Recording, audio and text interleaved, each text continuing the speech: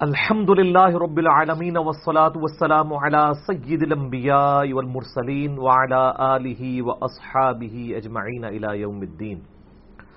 الحمدللہ آج 21 اپریل 2019 کو سنڈے کے دن علمی و تحقیقی مجلس نمبر 59 میں ہم 1-to-1 کوسچن آنسر سیشن کا سلسلہ شروع کرتے ہیں۔ آج انشاءاللہ ہمارے افنان بھائی انشاءاللہ مجھ سے 1-to-1 سوالات کا سلسلہ شروع کریں گے۔ جی افنان بھائی۔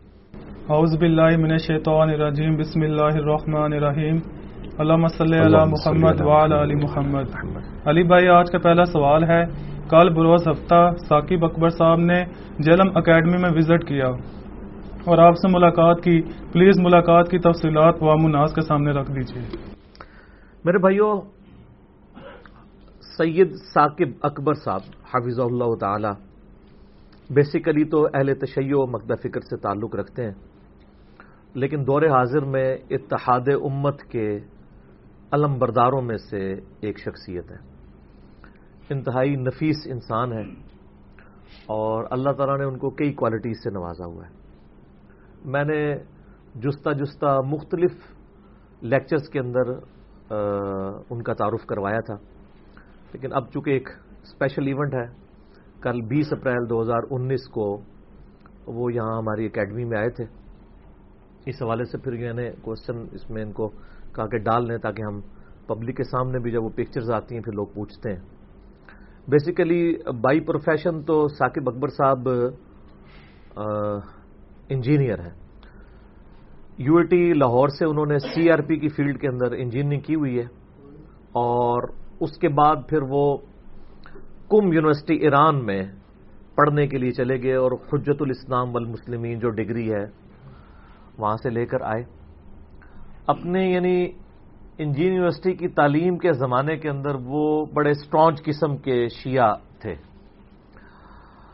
اور یہ جو بڑی مشہور ایک شیعہ کی آرگنائزیشن ہے ISO امامیہ اسٹوڈنٹ آرگنائزیشن، اس کے پائنیئر ممبرز میں سے وہ ایک ہے۔ لیکن جب یہ ایران سے ہو کے آئے پڑھ کے، اب ظاہر پیرلل میں دنیاوی ڈگری تو تھی، دنیاوی ڈگری کافی انسان کا ذہن کھول دیتی ہے، اور پھر ایران سے جب ہو کے آئے تو وہاں پہ یعنی اس طرح فرقہ وارانہ تعلیم نہیں دی جاتی، وہ اپنے مکتب فکر کی ضرور تعلیم دیتے ہیں لیکن اتحاد امت کے حوالے سے وہ بات کرتے ہیں۔ تو یہ جب واپس آئے تو انہوں نے یہ نیت کی کہ میں اب اتحاد امت کے حوالے سے کام کروں گا، کیونکہ سب کانٹیننٹ کے اندر تو سنی شیعہ کنفلکٹ آپ کو پتہ ہے اپنے عروج کے اوپر ہے۔ تو سب سے پہلے انہوں نے گڈ جیسچر کے طور پہ جو کام کیا وہ یہ ہے کہ اپنا نام آگے چینج کر دیا۔ ان کا نام تھا سید ثاقب نقوی۔ تو انہوں نے کہا میرے تو نام سے بھی نہ ایک فرقے کی بو آتی ہے، حالانکہ نقوی اہل سنت کے یہاں بھی پائے جاتے ہیں۔ ان کے والد صاحب کا نام تھا محمد اکبر، تو انہوں نے کہا کہ میں اس طرح کرتا ہوں کہ اپنے والد کا نام ساتھ اٹیچ کر دیتا ہوں، تو انہوں نے اپنا نام سید ثاقب نقوی کو چینج کر کے سید ثاقب اکبر کر دیا۔ یہ بہت بڑا ایک جیسچر والا معاملہ ہے، یعنی پریکٹیکلی انسان اپنی ذات سے اتحاد امت کا کام شروع کرے نا، اتنا انسان کے اندر حوصلہ ہونا چاہیے۔ پھر دیکھیں اللہ تعالیٰ نے ان کو یعنی رنگ لگایا ہے کہ انہوں نے اللہ کی خاطر یہ قربانی کی ہے، تو اللہ تعالیٰ نے ان کو کس مرتبے تک پہنچایا۔ میرا 2011 میں ان سے تعارف ہوا تھا پہلی دفعہ، اور وہ میرے ایک دوست، میرے آفس کے کولیگ حافظ محمد جعفر صاحب، جن کا میں نے تعارف کروایا کہ انہوں نے کائنات سے خالق کے کائنات تک ایک کتاب بھی لکھی ہے، تو وہ ایک ویکینڈ پہ میں تو جیلم آ گیا، تو ان کو کہیں سے تعارف ہوا ثاقب اکبر صاحب کا، تو انہوں نے ان سے ملاقات کی، وہاں پہ انہوں نے میرا ذکر کیا، تو انہوں نے کہا ٹھیک ہے انجینئر صاحب سے ہماری ملاقات کروائیں۔ ان دنوں ظاہر اس اکیڈمی کا فتنہ عالمی نہیں تھا، آزمائش والا عربی والا فتنہ، تو لوگ اس طرح جانتے نہیں تھے۔ بل میری پہلی ملاقات ان سے ہوئی 13 اکتوبر 2011 کو، تو بڑی اچھی ملاقات رہی، بڑے نفیس آدمی میں نے ان کو پایا، اور بڑا حوصلہ، کوئی یعنی جس کو کہتے ہیں نا دوسرے مکتب فکر کے لیے نفرت، ایسی کوئی چیز نہیں۔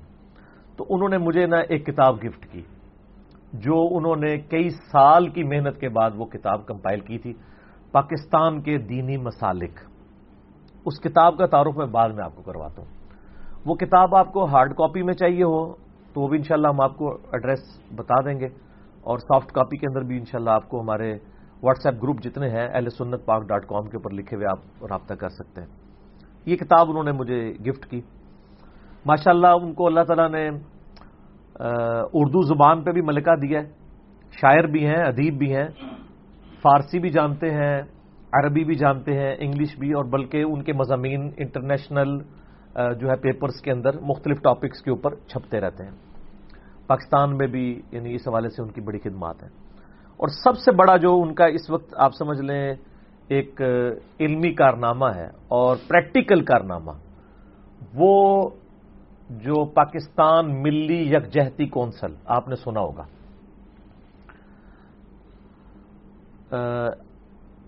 MYC کے نام سے, ملی یکجہتی کونسل. ویسے وہ پاکستان کا لفظ تو انہوں نے پھر بعد میں ایڈ کر دیا ہوا ہے اس کے ساتھ.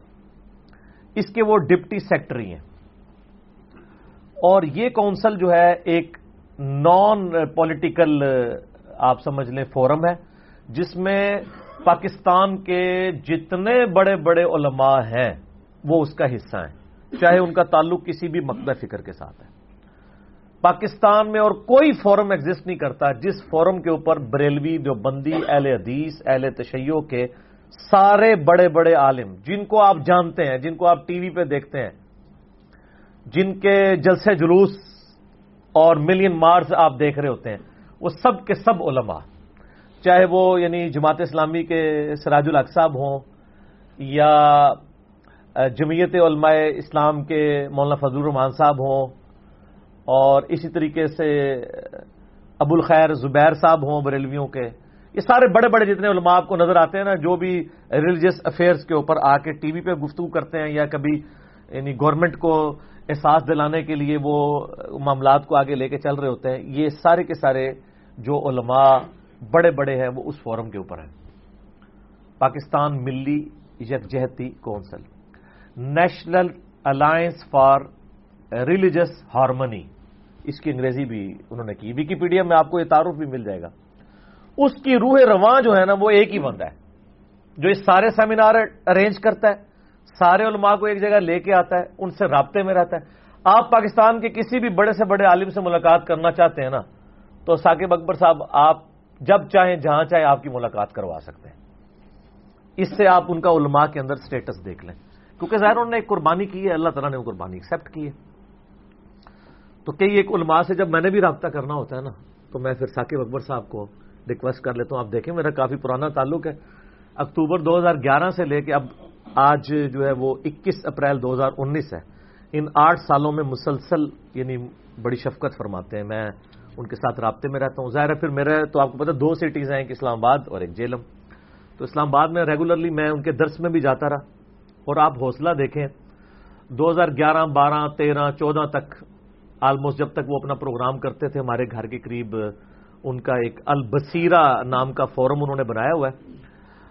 ایک کوٹھی کرائے پہ لی ہوئی تھی اسلام آباد ہائی کورٹ کی بیک سائڈ کے اوپر. اب ان کا آفس جو ہے وہ G9 میں شفٹ ہو گیا, اس وقت G10 میں تھا. تو وہاں پہ یعنی وہ درس کا سلسلہ کرتے تھے مغرب کے بعد. تو ہم لوگ بھی درس اٹینڈ کرنے کے, اور درس قرآن ہوتا تھا, کسی فرقے کا درس نہیں ہوتا تھا, صرف قرآن, اور اس میں بھی کوئی اختلافی موضوع نہیں, قرآن کی اخلاقیات ان چیزوں کے اوپر. اور آپ حوصلہ دیکھیں کہ میں جب جاتا تھا نماز کا ٹائم ہوا ہے نا, تو وہ مصلی پہ مجھے آگے کر دیتے تھے. اکثر لوگ تو پیچھے شیعہ نماز پڑھنے والے ہوتے تھے, میں نے ہاتھ باندھ کے نماز پڑھنی ہے اور آمین بھی اونچی کہنی ہے. شیعہ آپ کو پتہ ہے ہاتھ چھوڑ کے پڑھتے ہیں, آمین بھی آستہ کہتے ہیں. ہمارے نزدیک تو دونوں طریقے درست ہیں, ہاتھ چھوڑ کے بھی ہاتھ باندھ کے بھی. یعنی اتنا حوصلہ. میں نے کئی بار کہنے سر کبھی میں بھی آپ کے پیچھے, ان کا نہیں جی آپ مہمان ہیں, آپ نہیں پڑھانی نماز. اب ان کے اپنے جو وہاں پہ ایک مفتی صاحب تھے وہ بھی پیچھے کھڑے ہوئے ہوتے تھے, ان کو بھی کبھی ماتھے پہ بل نہیں اس حوالے سے آیا. اتنی انہوں نے نہیں محبت فرماتے تھے. تو پھر ایک تعلق ان کے ساتھ چلتا رہا اللہ کے فضل سے. جب کبھی بھی اس طرح کے مجھے شیعہ کے حوالے سے کوئی ریفرنسز صحیح ہوتے تھے, میں ان سے پھر رابطہ کرتا تھا. تو میں نے بڑا کلوزلی یعنی ان کو اس حوالے سے اتحاد امت کے اوپر دیکھا. اب اللہ کا کرنا کیا ہوا کہ یہ کل دن کی بات ہے, انہوں نے مجھے فون کیا تو مجھے کہنے لگے کہ جی میں نے آپ کو نا ایک کتاب میں نے لکھی ہے, امام حسین علیہ السلام اور کربلا چند اہل سنت اکابر کی نظر میں, یہ کتاب. وہ کہتے ہیں یہ کتاب میں نے آپ کو گفٹ کرنی ہے. اس میں جو آپ نے ریسرچ پیپر لکھا ہے نا واقعہ کربلا کے اوپر, اس ریسرچ پیپر کا بھی میں نے اس میں ذکر کیا، یعنی مختلف جو اہل سنت کے لوگوں نے ناسبیت اور جزیدیت کے خلاف جہاد کیا ہے نا، تو اس میں انہوں نے مجھ ناچیز کو بھی ڈالا ہوا تھا. وہ کہتے ہیں میں نے کتاب آپ کو گفٹ کرنی ہے تو میں آپ کے گھر آ رہا ہوں. انہوں نے گھر میرا دیکھا ہوا ہے. تو میں نے کہا سر میں تو آج تو ویکینڈ پہ تو میں اسلام آباد نہیں ہوتا ہوں، میں تو جیلم ہوں. تو کہتے ہیں کہ ٹھیک ہے پھر میں جیلم ہی آ جاتا ہوں. میں نے کہا جی موسٹ ویلکم. کہتے ہیں میں نے لاہور جانا ہے تو پھر میں موٹر وے سے نہیں، ویسے تو اسلام آباد سے موٹر وے سے آسان ہے. تو کہتے ہیں میں جیلم سے ہی پھر ہو کے جاتا ہوں تو ملاقات ہو جائے گی. تو آلموسٹ تقریباً 7:45 بجے وہ یہاں پہنچے تھے. 7:45 سے لے کر 9:45 تک 2 گھنٹے انہوں نے ہمارے پاس یہاں گزارے. عشاء کی نماز بھی ہمارے ساتھ پڑھی اور تقریباً آدھا گھنٹہ کھانے پینے میں لگا. وہ بھی خیر اس میں بھی دوران ہم ڈسکشن ان سے ہوتی رہی مختلف ٹاپکس کے اوپر. تو یعنی اہل محبت میں سے، اور میں آپ کو بتاؤں یعنی علمی حلقوں کی قدر کرنے والے انسان ہیں. آپ کو یاد ہوگا کہ میرا ایک انٹرویو ریکارڈ ہوا تھا مولانا اسحاق صاحب کے ساتھ، 40 کوسچنز ود مولانا اسحاق رحمہ اللہ تعالی. 23 مارچ 2012 کو ہم لوگ فیصلہ آباد گئے تھے. تو ان دنوں بھی میرا یعنی ثاقب اکبر صاحب کے ساتھ رابطہ تھا. ان کو جب میں نے ذکر کیا کہ میں نے مولانا اسحاق صاحب سے ملنا ہے تو یہ کہنے لگے کہ جی مجھے بھی ساتھ لے کے جائیں، میں بھی ان کا بڑا فین ہوں. تو پھر ہم مولانا اسحاق صاحب کے ساتھ ملاقات کے لیے ان کو ساتھ اپنے لے کے گئے تھے. وہ جو 40 کوسچنز ود مولانا اسحاق ہے نا، آپ یوٹیوب پہ جا کے لکھیں، اس میں تو سارے سوال میں نے کیے ہیں. آخر میں ایک بندے نے سوال کیا تھا کہ جو سنی اور شیعہ کی احادیث ہیں ان کی تحکیم کے حوالے سے، ان کو اکٹھا کرنے کے حوالے سے کیا اسٹریٹجی ہونی چاہیے، اس وہ ثاقب اکبر صاحب نے کیا ہوا ہے. لیکن چونکہ وہ ویڈیو میں نظر نہیں آ رہا ہے، ویڈیو میں تو میں بھی نظر نہیں آ رہا، پیچھے سے آواز آ رہی ہے، وہ سوال ثاقب اکبر صاحب نے کیا تھا. تو وہ ہمارے ساتھ یعنی اس مجلس میں بھی شامل تھے. تو یہ خیر کتاب انہوں نے دینی تھی، یہ کتاب انہوں نے گفٹ کی. اور اس کتاب کے اندر کیا کچھ ہے میں اس کا تعارف کروانا ضروری نہیں سمجھتا، کیونکہ یہاں ہم نے تقریباً 7-8 منٹ کا ایک ویڈیو کلپ اسی وقت موبائل پہ ایک بھائی نے جو ہے نا ان کی اجازت سے بنا لیا تھا، جس میں انہوں نے انٹروڈیوس کروا دیا کہ میں نے اس کتاب میں کیا لکھا ہے. تو وہ ہم اسی ویڈیو میں نا اس کلپ کو جوڑ دیں گے. اس کتاب کا تعارف خود بخود آپ کو پتہ چل جائے گا اس کتاب میں انہوں نے کیا کیا. بل میرا ذکر تو انہوں نے کیا ہے یعنی کربلا کے پوائنٹ آف ویو سے. جو میرا ریسرچ پیپر ہے یہ واقعہ کربلا کا حقیقی پس منظر 72 صحیح الاسناد احادیث کی روشنی میں، جس میں نے اہل سنت کی مین سٹریم کی کتابوں میں سے اکثر احادیث بخاری مسلم سے 200 روایتیں جمع کی ہیں. اس کے اوپر انہوں نے ایک مقالہ لکھا ہے. اس طرح مختلف علماء نے جو اپنے وقت میں کام کیے ہوئے ہیں یعنی ریٹن فارم کے اندر. پھر میں نے ان کو سجیسٹ کیا کہ کچھ لوگوں کے ابھی بھی آپ نے نہیں ڈالے ہیں جو وہ ان کہنے لگے نئی ریکارڈنگ کے اندر آ جائیں گے. وہ آپ اس ریکارڈنگ میں دیکھ لیجئے گا، میری بھی تھوڑی سی اس میں یعنی ویڈیو ریکارڈ ہے. میں اب اس ڈیٹیل میں نہیں جانا چاہتا، میں یعنی اس چیز کو ریپیٹ نہیں کرنا چاہتا جو انہوں نے آلریڈی اس کے اندر ڈسکس کی ہوئی ہے. ورلڈ پالیٹکس کے اوپر ان کی بڑی گہری نظر ہے جی، اور پاکستان کی پالیٹکس کے اوپر بھی، چونکہ وہ مذہب کو ظاہر مذہب کو تو آپ پالیٹکس سے علیحدہ نہیں کر سکتے. اس ٹاپکس پہ میں نے ان سے ڈیٹیل ڈسکشن کی ہے، لیکن وہ ظاہر ہے عام پبلک کے ٹاپکس نہیں ہے، اس لیے میں ان کو آن ایئر نہیں کروں گا.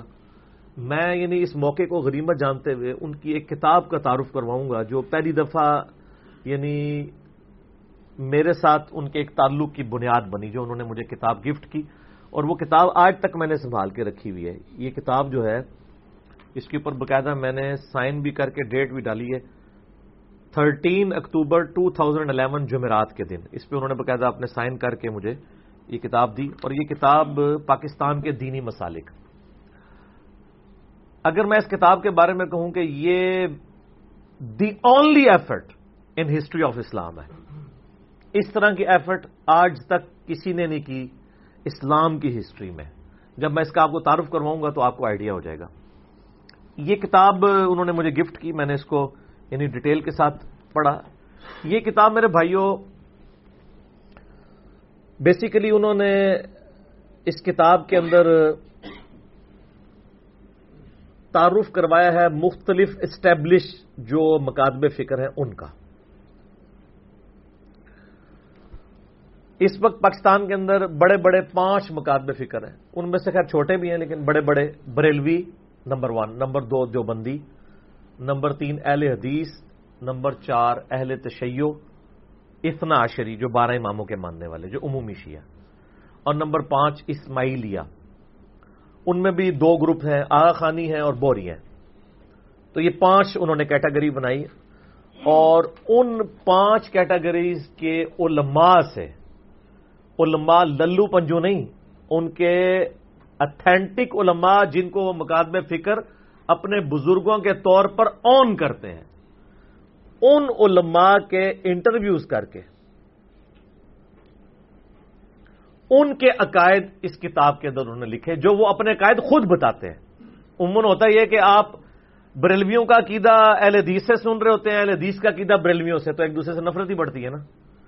ہونا تو چاہیے کہ بریلویوں سے پوچھے کہ آپ کیا کہتے ہیں، اہل حدیثوں سے پوچھیں آپ کیا کہتے ہیں، آپ پہ یہ ایلیگیشن ہے، آپ کا عقیدہ کیا ہے۔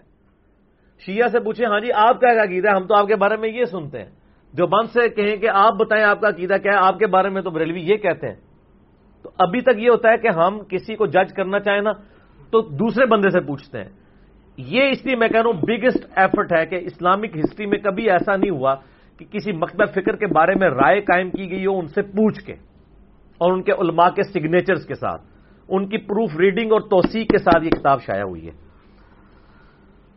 اس کا پی ڈی ایف بھی آپ کو مل جائے گا، اور اس کتاب کو اگر آپ نے ڈاک میں منگوانا ہونا تو اس میں لینڈ لائن نمبر بھی ان کا دیا ہوا ہے انہوں نے، +92 کے ساتھ ہے، +92 یعنی پاکستان کا کوڈ ہے، 051 یعنی اسلام آباد کا کوڈ ہو گیا، آگے ہے 2853382، +9251285382 ہارڈ کاپی منگوانے کے لیے، اور سافٹ کاپی آپ کو ہمارے واٹس ایپ گروپ میں آپ رابطہ کریں، آپ کو اس کا پی ڈی ایف بھی مل جائے گا، ویب سائٹ کے اوپر بھی چڑھا دیں جی ahlsunnatpak.com پہ۔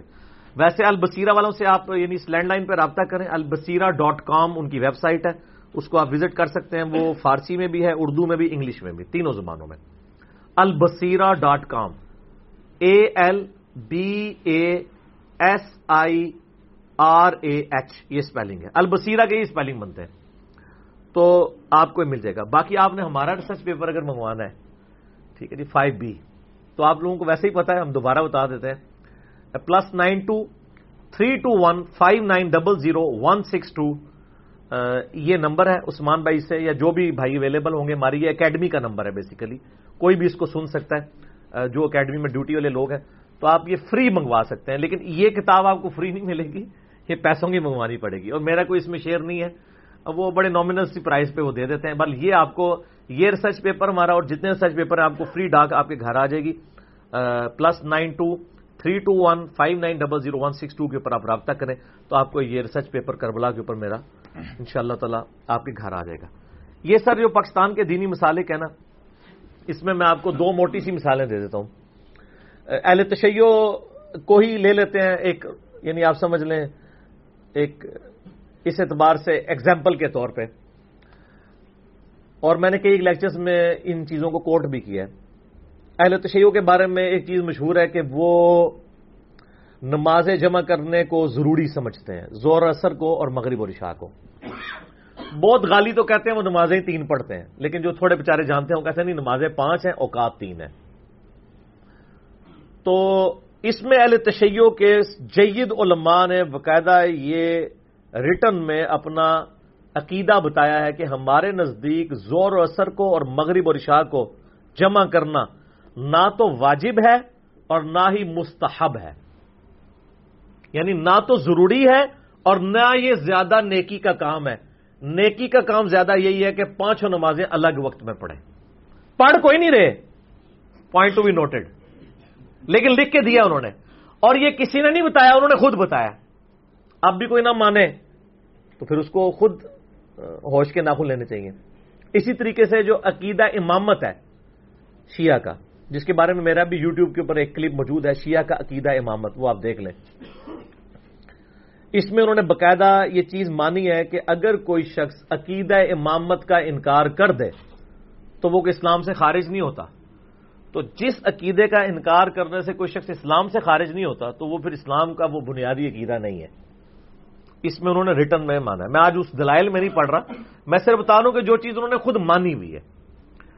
یہ کتاب کا میں آپ کو صرف بتا دیتا ہوں کہ اصل میں یہ کتاب لکھی کیوں گئی، اس کے پیچھے ریزن کیا تھی۔ آپ بتائیں 1962 کے اندر اسلامی نظریاتی کونسل ایک بنائی گئی تھی، قرارداد مقاصد میں یہ ایکسیپٹ کر لیا گیا تھا کہ ہمارے ملک کا جو آئین ہے وہ اسلام کے مطابق ہونا چاہیے، اور اگر کوئی چیزیں اینٹی اسلامک آئیں گی تو ایک اسلامی نظریاتی کونسل بنائے گی جو ہائی لائٹ کرے گی کہ یہ چیزیں اینٹی اسلامک ہیں یا اسلام میں فٹ نہیں بیٹھتی، ان کو نکالا جائے۔ اس کے لیے ایک اسلامی نظریاتی کونسل بنائی گئی۔ وہ آج تک آپ کبھی کبھار دیکھتے ہیں کوئی نہ کوئی چند علماء بیٹھے ہوئے کوئی ڈنر کر رہے ہوتے ہیں اور پھر ایک بیانیہ ان کا جاری ہو رہا ہوتا ہے ٹی وی پہ، آپ دیکھتے ہیں۔ حالانکہ ان کا کام جو لگائے ہوئے ہیں نا، تو وہ اپنے کام تو بیچارے کر ہی رہے ہیں، لیکن اس طرح ایکسیپٹیبلٹی نہیں ہوتی، اس کی وجہ سے پھر مصیبت بھی کھڑی ہوتی ہے۔ تو اس کے مقدمے میں یہ کتاب جنہوں نے لکھوائی وہ اسلامی نظریاتی کونسل کے چیئرمین تھے، ڈاکٹر محمد خالد مسعود۔ ان کی سجیشن کے اوپر یہ کتاب لکھی گئی، یعنی حکومتی لیول کے اوپر یہ کتاب لکھوائی گئی، پاکستان کے دینی مسالک۔ اس کا جو مقدمہ انہوں نے ڈاکٹر صاحب نے خود لکھا ہے وہ میں آپ کو ان کا مقدمہ شامل کیا ہے، باقی تو ثاقب اکبر صاحب نے سارا کام کیا ہے۔ وہ لکھتے ہیں کہ قرارداد مقاصد میں جو اب دستور پاکستان کا حصہ ہے، اس عزم کا اظہار کیا گیا ہے کہ پاکستان عدل عمرانی کے اصول اسلامی اصولوں پر مبنی ہوں گے، اور اسلامی اصولوں پر مبنی یہ جمہوری مملکت ہوگی جس میں ایسا نظام قائم کیا جائے گا جو جمہوریت، آزادی، مساوات، رواداری اور سماجی انصاف کے اصولوں کا پاسدار ہوگا۔ انہی عزائم کی تکمیل کے لیے اسلامی نظریاتی کونسل کا قیام عمل میں آیا 1962 میں۔ پھر کافی ساری باتیں اور لکھی ہیں۔ پھر وہ لکھتے ہیں کہ جب 1980 میں 1980 میں آپ پتہ نا رشیا یہاں پہ مسلط ہو گیا افغانستان میں، اور وہ ایک رشین وار میں یہ قوم جھونک دی گئی۔ 1980 میں فرقہ واریت نے سر اٹھایا تو کونسل نے ملی اور دینی یکجہتی کے مسائل پر غور کرتے ہوئے اسلامی معاشرت کے خد و خال واضح کیے۔ بدقسمتی سے فرقہ واریت کا مسئلہ گمبھیر ہوتا گیا۔ 1990 کی دہائی میں اس نے تشدد اور انتہا پسندی کی شکل اختیار کر لی۔ آپ کو پتہ ہے روزانہ بم دھماکے ہوتے تھے امام بارگاہوں میں اور مسجدوں میں، یہ اس زمانے کی بات کر رہے ہیں۔ تو اسلامی نظریاتی کونسل نے 2005 میں اس مسئلے پر کام شروع کیا کہ دہشت گردی اور انتہا پسندی کے موضوع پر 2 تجزیاتی رپورٹوں میں یہ بات سامنے آئی کہ مسلک پرستی اور مسلکی منافرت کی بڑی وجہ مختلف دینی مسالک سے عدم واقفیت اور اس لا علمی کی بنیاد پر مبنی تعصبات ہیں۔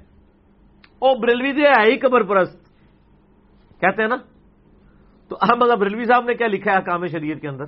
ہم نے کئی بار ایچ ڈی کیمرے میں دکھایا کہ قبروں کے حوالے سے ان کی کتنی اسٹرکٹ تعلیمات ہیں۔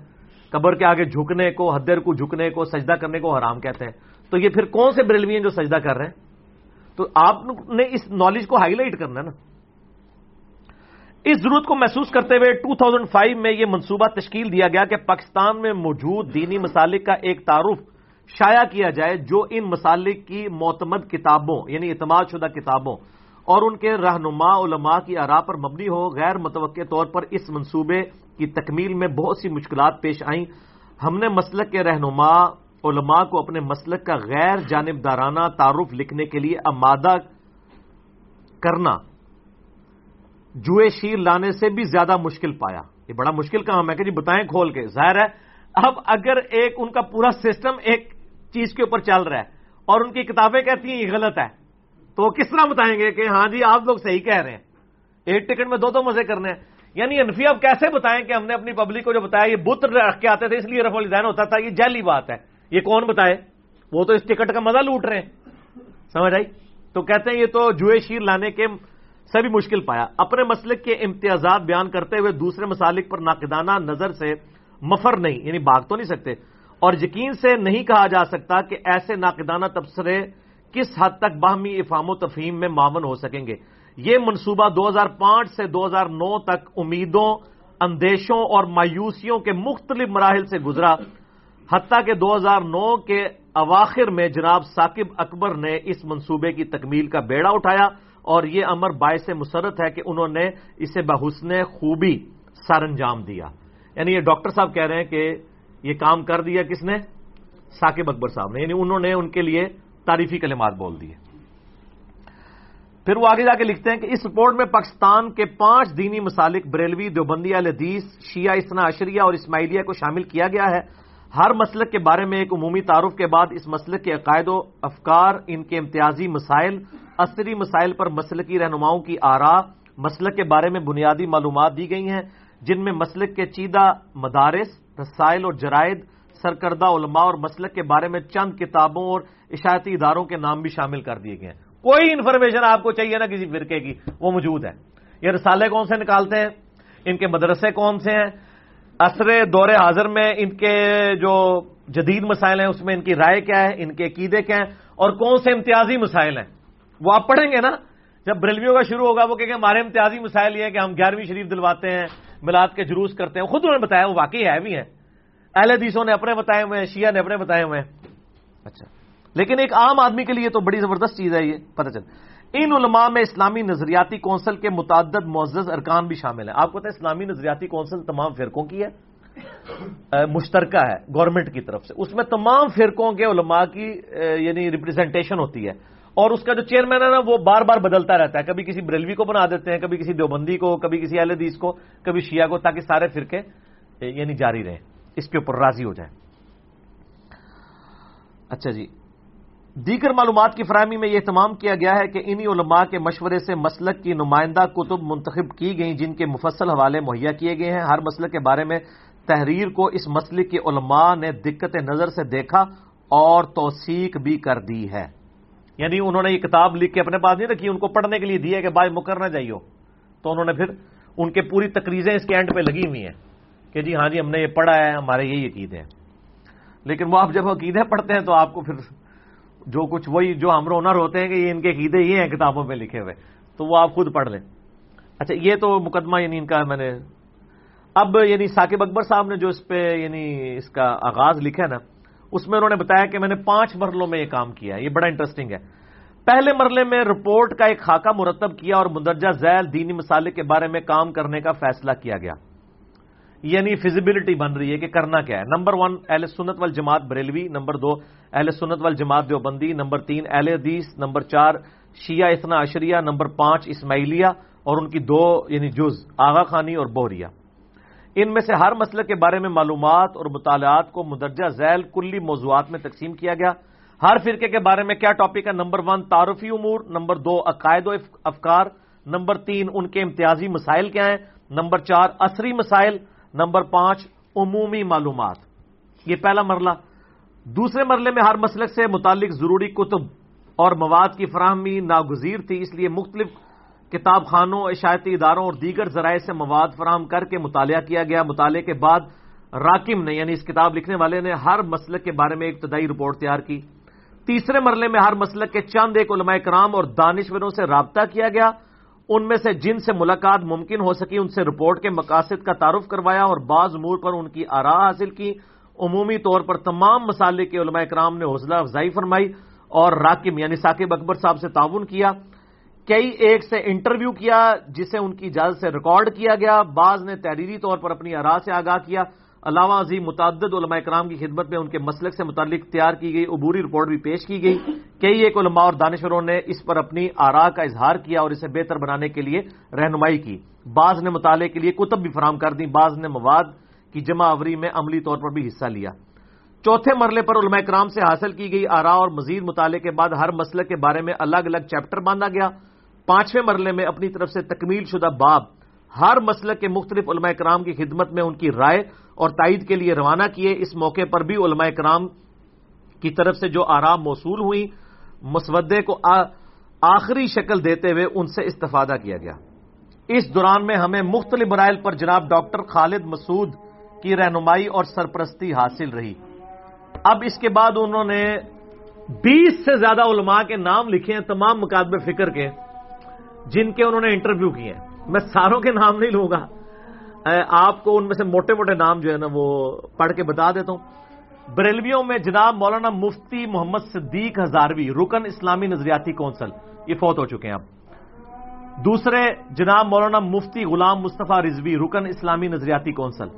دیوبندیوں میں جناب سینیٹر مولانا محمد خان شیرانی رکن اسلامی نظریاتی کونسل اور امیر جمعیت علماء اسلام فے بلوچستان یعنی فضل الرحمان صاحب کی جماعت کے۔ اور دیوبندیوں میں سے جناب مولانا انوار الحق حقانی سربراہ شعبہ تعلیمات دارالعلوم حقانیہ اکوڑا خٹک یعنی سمیع الحق صاحب کے مدرسے کے۔ اہل حدیث میں سے جناب پروفیسر ڈاکٹر سہیل حسن صاحب، یہ اسلامی یونیورسٹی میں انچارج ہیں ادارہ تحقیقات اسلامی بین الاقوامی اسلامی یونیورسٹی اسلام آباد، اور اہل حدیث میں سے جناب مولانا Abdur Rahman Madani director general international judicial institute اور مدیر اعلیٰ ماہنامہ محدث لاہور محدث، اور اہل تشیع میں سے جناب مولانا حافظ ریاض حسین نجفی رئیس الجامعہ المنتظر لاہور، اور جناب ڈاکٹر محسن مظفر نقوی رکن اسلامی نظریاتی کونسل۔ یہ میں نے ساروں کے دو بتائے ہیں، ناراض نہیں ہونا۔ علاوہ ازیں جناب مولانا سمیع الحق، جناب علامہ سید ساجد علی نقوی اور جناب مولانا سینیٹر ساجد میر سے بھی ملاقاتیں ہوئیں اور انہوں نے بھی راکم کی حوصلہ افزائی فرمائی۔ ٹھیک ہو گیا؟ یہ اذان کا جواب دے لیں پھر انشاءاللہ باقی میں اس کو کور کرتا ہوں۔ ہاں جی، اذان عصر کے وقفے کے بعد ابھی اس کا ڈراپ سین آنا ہے۔ آپ کو یعنی دکھ ہوگا کہ اتنی بڑی ایفرٹ کسی بندے نے کی ہو، اس کا اینڈ رزلٹ اس ملک کے اندر کیا نکلتا ہے۔ مقدمے کے اینڈ پہ جا کے لکھتے ہیں، اس رپورٹ کے آخر میں مختلف مسالک کے علماء اکرام کی تائیدات اور توثیقات شامل کی گئی ہیں۔ ہم ان تمام گرامی قدر علماء کے حسن اعتماد کے لیے ان کے ممنون کرم ہے۔ اب اینڈ پہ ثاقب اکبر صاحب نے جو جملے لکھے ہیں نا سر، وہ پڑھنے والے ہیں۔ مذکورہ بالا مقدمہ راکم نے یعنی لکھنے والے نے ثاقب اکبر صاحب نے اسلامی نظریاتی کونسل کے سپرد کیے جانے والے مسودے کے لیے لکھا تھا، اسے منوعاً اب بھی شامل کیا جا رہا ہے۔ تاہم ہمیں معلوم ہوا ہے کہ کتاب کی اشاعت کونسل نے ڈاکٹر محمد خالد مسعود کی مدت مسئولیت ختم ہو جانے کے بعد اوپر سے آنے والے احکامات کی روشنی میں روک دی ہے۔ اوپر کو انہوں نے انورٹڈ کاما میں لکھا ہے، یعنی وہ جس بندے نے یہ سٹانس لیا تھا چیئرمین نے، وہ بائی چانس ریٹائرڈ ہو گیا اسی کام کے دوران، تو کام تو ایک ادارے کا تھا نا، کسی چیئرمین کا تو نہیں تھا۔ تو اب وہ ذرا تگڑا بندہ تھا تو ریٹائر ہوئے، تو انہوں نے کہا اس کو ہم نے پرنٹ بھی نہیں کروانا۔ اچھا آگے کیا لکھتے ہیں وہ؟ افسوس کہ اس ملک میں شر کی قوتیں دندناتی پھرتی ہیں اور خیر کا ایک قدم اٹھانا جوئے شیر لانے کے مترادف ہو گیا ہے۔ سرکاری دفاتر اور افسر شاہی کا تو مزاج ہی یہ ہے کہ کچھ نہ کرنے میں ہی خیر ہے، کیونکہ کچھ کرنے میں 100 دشواریاں اور بعض پرسیاں راہ دیکھ رہی ہوتی ہیں۔ اس صورتحال کے پیش نظر ہم نے فیصلہ کیا ہے کہ اس رپورٹ کی اشاعت کی ذمہ داری اپنے ناتواں کندھوں پر لے لیں، اس امید کے ساتھ کہ یہ امت اسلامیہ کے مختلف مسالک کے مابین ہم آہنگی اور قربت کا باعث بنے گی۔ ہمیں یہ دعویٰ نہیں ہے کہ اس میں کوئی اشتباہ نہیں ہے، لیکن یہ اعتماد ضرور ہے کہ ایسا عمدن نہیں ہوا۔ اہل علم اور فضل کی ہر رائے کو خوش آمدید کہنے کے لیے ہم قلب و جاں سے آمادہ ہیں۔ ثاقب اکبر 14 اکتوبر 2010۔ میری ملاقات ان سے ہوئی 13 اکتوبر 2011، تو یہ دسمبر 2010 میں یہ کتاب چھپ گئی تھی۔ پھر انہوں نے یعنی یہ کتاب اپنے خرچے پہ چھپوائی کہ چلو اتنی محنت ہوئی ہے، تو یہ آلموسٹ 3 دفعہ اس کی پرنٹنگ ہو چکی بھی ہے، بلکہ وہ مجھے کہہ رہے تھے اب تو مارکیٹ سے اس کے نسخے ختم ہو گئے ہیں، کیونکہ یہ اب نئی پرنٹنگ آئے گی تو پھر مارکیٹ میں جائے گی۔ بار وہ کہتے ہیں ہمارے پاس کچھ پڑے ہوئے، تو جنہوں نے رابطہ کرنا ہے نا جی، یہ نمبر میں لینڈ لائن بتا دیتا ہوں، +9251 2853382، یہ لینڈ لائن نمبر ہے ان کا، آپ رابطہ کر کے منگوا سکتے ہیں۔ بڑی نامنل سی پرائز کے اوپر، وہ یعنی انہوں نے کوئی کمائی کا ذریعہ تو بنایا نہیں، نو پروفٹ نو لاس کے اوپر دے رہے ہوتے ہیں۔ باقی اس کا جس کو PDF چاہیے تو فریلی اویلیبل ہے، آپ واٹس ایپ گروپ میں رابطہ کریں۔ جب یہ ویڈیو چڑھے گی تو فیس بک کے اوپر بھی کوئی لنک گوگل وغیرہ کا دے دیں گے ہمارے بھائی، تو آپ ڈاؤن لوڈ بھی کر سکتے ہیں۔ بال دیکھ لیں آپ، یہ ان کی کتاب میں نے کئی دفعہ ذکر کیا، آج میں نے یعنی موقع غنیمت جانا کہ میں یعنی پبلکلی انٹروڈیوس کروا دوں کہ یہ ان کی محنت ہے۔ ابھی بھی علماء کے ساتھ ماشاءاللہ ان کا بڑا اچھا ریلیشن شپ ہے۔ ہر سال وہ ایک سیمینار کرواتے ہیں، پورے ملک سے علماء کو بلاتے ہیں، مجھے تقریباً ہر دفعہ ہی بلاتے ہیں۔ ایک دفعہ میں بھی حاضری دے چکا ہوں، پھر میں معذرت کر لیتا ہوں کہ جناب ہمارا تو کوئی فرقہ ہی نہیں ہے، ہمیں آپ کس کھاتے میں بلائیں گے، ٹھیک ہے، کیونکہ یہ تو آپ نے 6 فرقے ڈیفائن کیے ہیں، تو ہمارا تو 6 میں سے کوئی بھی نہیں ہے، تو اس لیے پھر معذرت کر لیتے ہیں۔ بال یہ کہ ایک پازیٹو ایفرٹ ان کے حوالے سے جاری ہے۔ باقی ہم انشاءاللہ تعالی جو ادھر کی گفتگو جو انہوں نے اس کتاب کے حوالے سے کی تھی، امام حسین علیہ السلام اور کربلا چند اہل سنت اکابر کی نظر میں 7-8 منٹ کا ایک کلپ ہے، وہ ہم انشاءاللہ اسی گفتگو میں آگے اٹیچ کر دیں گے تاکہ آپ کے لیے بینیفیشلی ہو جائے. ٹھیک ہوگا جی؟ یہ ایک مختصر سی کتاب ہے. جی سر. آپ رکھیے گا. جی سر. امام حسین و کربلا. ٹھیک ہے. چند اہل سنت اکابر کی نظر میں. ٹھیک ہے، ماشاء اللہ. یہ 158 صفحے کی کتاب ہے مختصر. میں جب سے میری توجہ اس امر پہ ہوئی کہ یعنی بہت بڑی بڑی عظیم شخصیات کو لوگوں نے خانوں میں، فرقوں میں، مذاہب میں، ادیان میں بانٹ دیا ہے، جبکہ ان کا رشتہ تو آسمان کے ساتھ جڑتا ہے. مثلا حضرت موسیٰ کو ایک قوم نے اختیار کر لیا ان کا نام، حضرت مسیح علیہ السلام کو ایک اور قوم نے ان کا نام اختیار کر لیا. اس نبی پاک صلی اللہ علیہ وسلم کی محبت کا دعویٰ ایک گروہ نے کر لیا. توحید کے ساتھ بھی کوئی کم نہیں ہوا. اور اسی طرح سے اہل البیت کی محبت ایک گروہ نے کہا کہ شاید ہم ہی ہیں ان کے سب سے زیادہ چاہنے والے. اسی طرح نبی پاک کے اصحاب رضوان اللہ تعالی علیہ، یعنی ان کے بارے میں ایک گروہ نے کہا کہ ہم ہیں ان کے نام لیوا سارے. تو میں اس نتیجے پہنچا کہ یہ ٹھیک نہیں ہے. یہ جو مقدسات ہیں، الہی مقدسات، ہماری معنوی اور روحانی سرمایہ، اس پر کسی کی اجارہ داری ٹھیک نہیں ہے.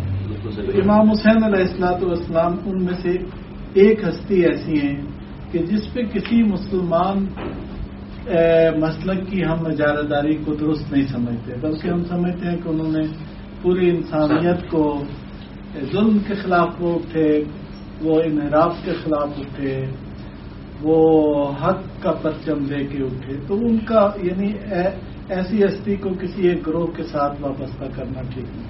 تو میں نے اس کو پڑھنا شروع کیا تو میں نے دیکھا کہ پاکستان اور بر صغیر اور بر صغیر کے باہر بھی جو ہے ہمارے بہت بڑے بڑے اکابر، مختلف مسالک کے لوگ جو ہیں، انہوں نے امام حسین کی خدمت میں اپنی نیاز مندی، اپنی محبت کا اظہار کیا. یہاں ایک نقطہ میں یہ کہوں کہ ممکن ہے کوئی ایک شخص ایک گروہ کے بارے میں نظریہ مختلف رکھتا ہے، لیکن اس کے باوجود وہ اہل البیت سے اپنی محبت رکھتا ہوں. میں پھر بھی اس چیز کی قدر کرتا ہوں. تو اس میں سے نمونے کے طور پہ مجھے موقع چونکہ ملتا ہے ایسے لوگوں سے گفتگو کرنے کا جن تک یہ میسج پہنچانا ضروری ہے. تو میں نے اول مضامین کتابوں ایسی شخصیات کے بارے میں مضامین لکھے یا تقاریر میں نے کی اہل تشیع کی محافل میں، تاکہ میں ان کو بتاؤں کہ امام حسین کی محبت پہ کسی گروہ کا اجارہ نہیں ہے. ان میں سے ایک یہ کتاب ایک بن گئی تو الحمدللہ وہ میں نے اس کو مرتب کر دیا. ابھی اور بھی ایسی ہستیاں یہ شخصیات ہیں جن کے بارے میں لکھا جانا چاہیے. ایک ویسے چونکہ میرا ذرا ذوق شعری بھی ہے تو ایک مضمون حضرت مولانا جلال الدین رومی کے بارے میں ہے. انہوں نے جو امام حسین علیہ السلام کے ساتھ اپنی محبت کا اظہار کیا ہے. اور البتہ یہ ہے کہ ایسے لوگ جو مانتے ہیں انہیں ان کی اصل حقیقت کی طرف متوجہ کیا ہے کہ صرف رسوم میں نہ پڑے رہو. دوسرے ایک ہے حضرت شاہ عبدالعزیز محدث دہلوی، جنہوں نے حالانکہ شیعی نظریات کے خلاف ایک بہت بڑی زبردست مارکۃ اللہ کتاب لکھی ہے، لیکن سر الشہادتین میں انہوں نے امام حسن اور امام حسین کی شہادت کا اور ان کی شہادت کو دراصل نبی پاک کی فضائل میں سے شمار کیا ہے کہ یہ ان کی شہادت ہے. یہ بہت بڑی بات ہے. جتنا تحفہ اثنا عشریہ میں بھی انہوں نے نواسب کا بہت رد کیا. ہاں جی، تو اس میں یہ میرا خیال ہے کہ ایک ان پہ چیپٹر ہے.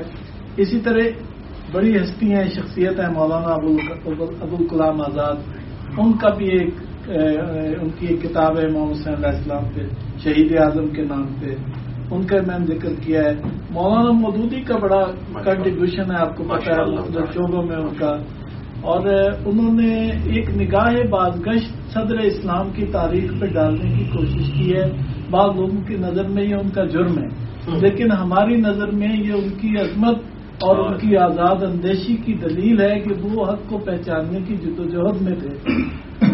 آخر کوئی جگہ تو آئی ہے جہاں پہ امت کا زوال ہوا ہے تو اس کا کوئی تو سبب ہے. بالکل صحیح. اگر کوئی آدمی جائزہ نہیں لے گا تو کیسے وہ پھر اٹھائے گا امت کو کہ بھئی زوال سے نکلو اور کمال کی طرف جاؤ.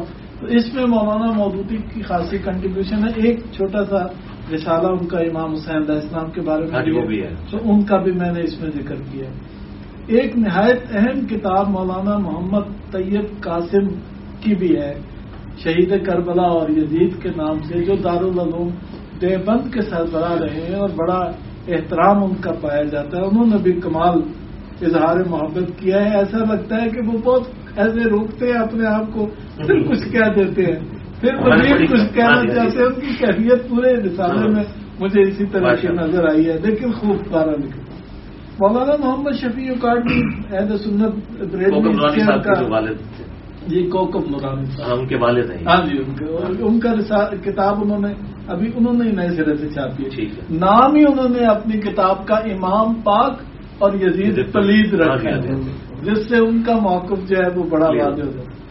ڈاکٹر طاہر القادری کی بہت زیادہ خدمات ہیں. ان کی تو آپ اس سلسلے میں اہل البیت کے حوالے سے ان کی کتابوں کو آپ یعنی گنے تو میرا خیال ہے 10 کے قریب تو پہنچ گئی ہوں گی. اتنی بہت بڑا کام کیا ہے. ایک اس میں سے ذبح عظیم ہے، اس کو میں نے ذرا سا سمرائز کیا ہے. ایک کتابچہ میں نے مجھے نظر آ گیا JUP کے سربراہ ڈاکٹر صاحبزادہ ابو خیر محمد زبیر کا. میں ایسے ان کی خدمت میں گیا ہوا تھا تو میں نے کہا مجھے ابھی تک کوئی اہل سنت کے بریلوی میں سے کوئی ایسی زبردست چیز نہیں ملی. انہوں نے پھر اپنا رسالہ نکال کے دیا کربلا کا ستارہ، بہت عمدہ ہے اس میں بھی. تو اس کا بھی میں نے ذرا سا ریویوٹ کیا، جائزہ لیا خلاصہ اس کا. ایک دیوبندی مکتبے فکر کے ہیں لیکن بڑے حسینی مزاج ہیں، آپ اللہ شفیق کمال آدمی جی کمال آدمی تو بڑے پیارے اور ریشمی آدمی. بلکہ وہ اس پہ تقریر مولانا طارق جمیل حفظہ اللہ نے بھی لگائی ہے. ان کی تقریر ہے میں نے ذکر کیا اس کا. تو امام حسین اور واقعہ کربلا بہت خوبصورت لکھا. انہوں نے کہا کہ اصل دیوبندی وہی ہیں جو موت رکھتے ہیں، اور انہوں نے پھر اپنے اکابر سے اس میں مثالیں دی. ایک ہے شرح اربعین امام حسین اہل حدیث مکتب فکر سے شیخ عبداللہ دانش کا نظریہ ہے، وہ بھی کمال کی کتاب ہے اور بہت اچھا کام ہے. تو انجینئر محمد علی مرزا نے جو کام کیا ہے واقعہ کربلا کا حقیقی پس منظر، بہت ہی منظم طریقے سے کام کیا، چیزوں کو صحیح احادیث کے تناظر میں لے کے آئے ہیں. اور ٹھیک یعنی اہل سنت کا ٹھیک نظریہ ان کی یعنی مدر بک سے، ان کی امہات کتب سے انہوں نے بڑی اور صحیح اسناد کے ساتھ اور ریفرنس ٹو دا کانٹیکسٹ اس کے ساتھ انہوں نے کام کیا ہے. اور یہ یعنی یزیدیت کی اور یزید پرستی کی بے کنی میں ان کا بہت حصہ ہے. چونکہ نوجوان بھی ہیں، ہمیں بڑے محبوب بھی ہیں، تو نظر بد سے بچانے کے لیے آخر میں نے ان کا یہ سلسلہ انشاءاللہ جاری ہے. اللہ تعالیٰ جب اس میں میں ثاقب صاحب کو ریکویسٹ کروں گا کہ گلدستہ اہل بیت طارق جمیل صاحب کی حفظہ اللہ تعالیٰ وہ کتاب آئی ہے، اگلی پرنٹنگ میں اس کو ایڈ کریں. دفاع امام حسین ضیاء اللہ شاہ بخاری اہل حدیث کے ہیں، ان کی کتاب ہے، اس کو ایڈ کریں. اور مولانا اسحاق مدنی رحمہ اللہ تعالیٰ کی بھی اسی ٹاپک کے اوپر ایک کتاب اویلیبل ہے. یعنی یہ وہ لوگ ہیں جنہوں نے یعنی ریٹن فارم میں ان لوگوں نے بھی کام کیا. اور ظہور احمد فیضی صاحب بریلوی مکتب فکر کے، جن کی وہ کتاب بھی آئی ہے، اس میں خصائص علی پہ ان کی شرح ہے ڈیٹیل. اور ابھی جو الاحادیث الموضوعہ فی فضائل معاویہ، اس ٹاپک پہ بڑا اچھا انہوں نے کام کیا ہے، خصوصاً بریلویت کے اندر یعنی ناسبیت کے خلاف جہاد.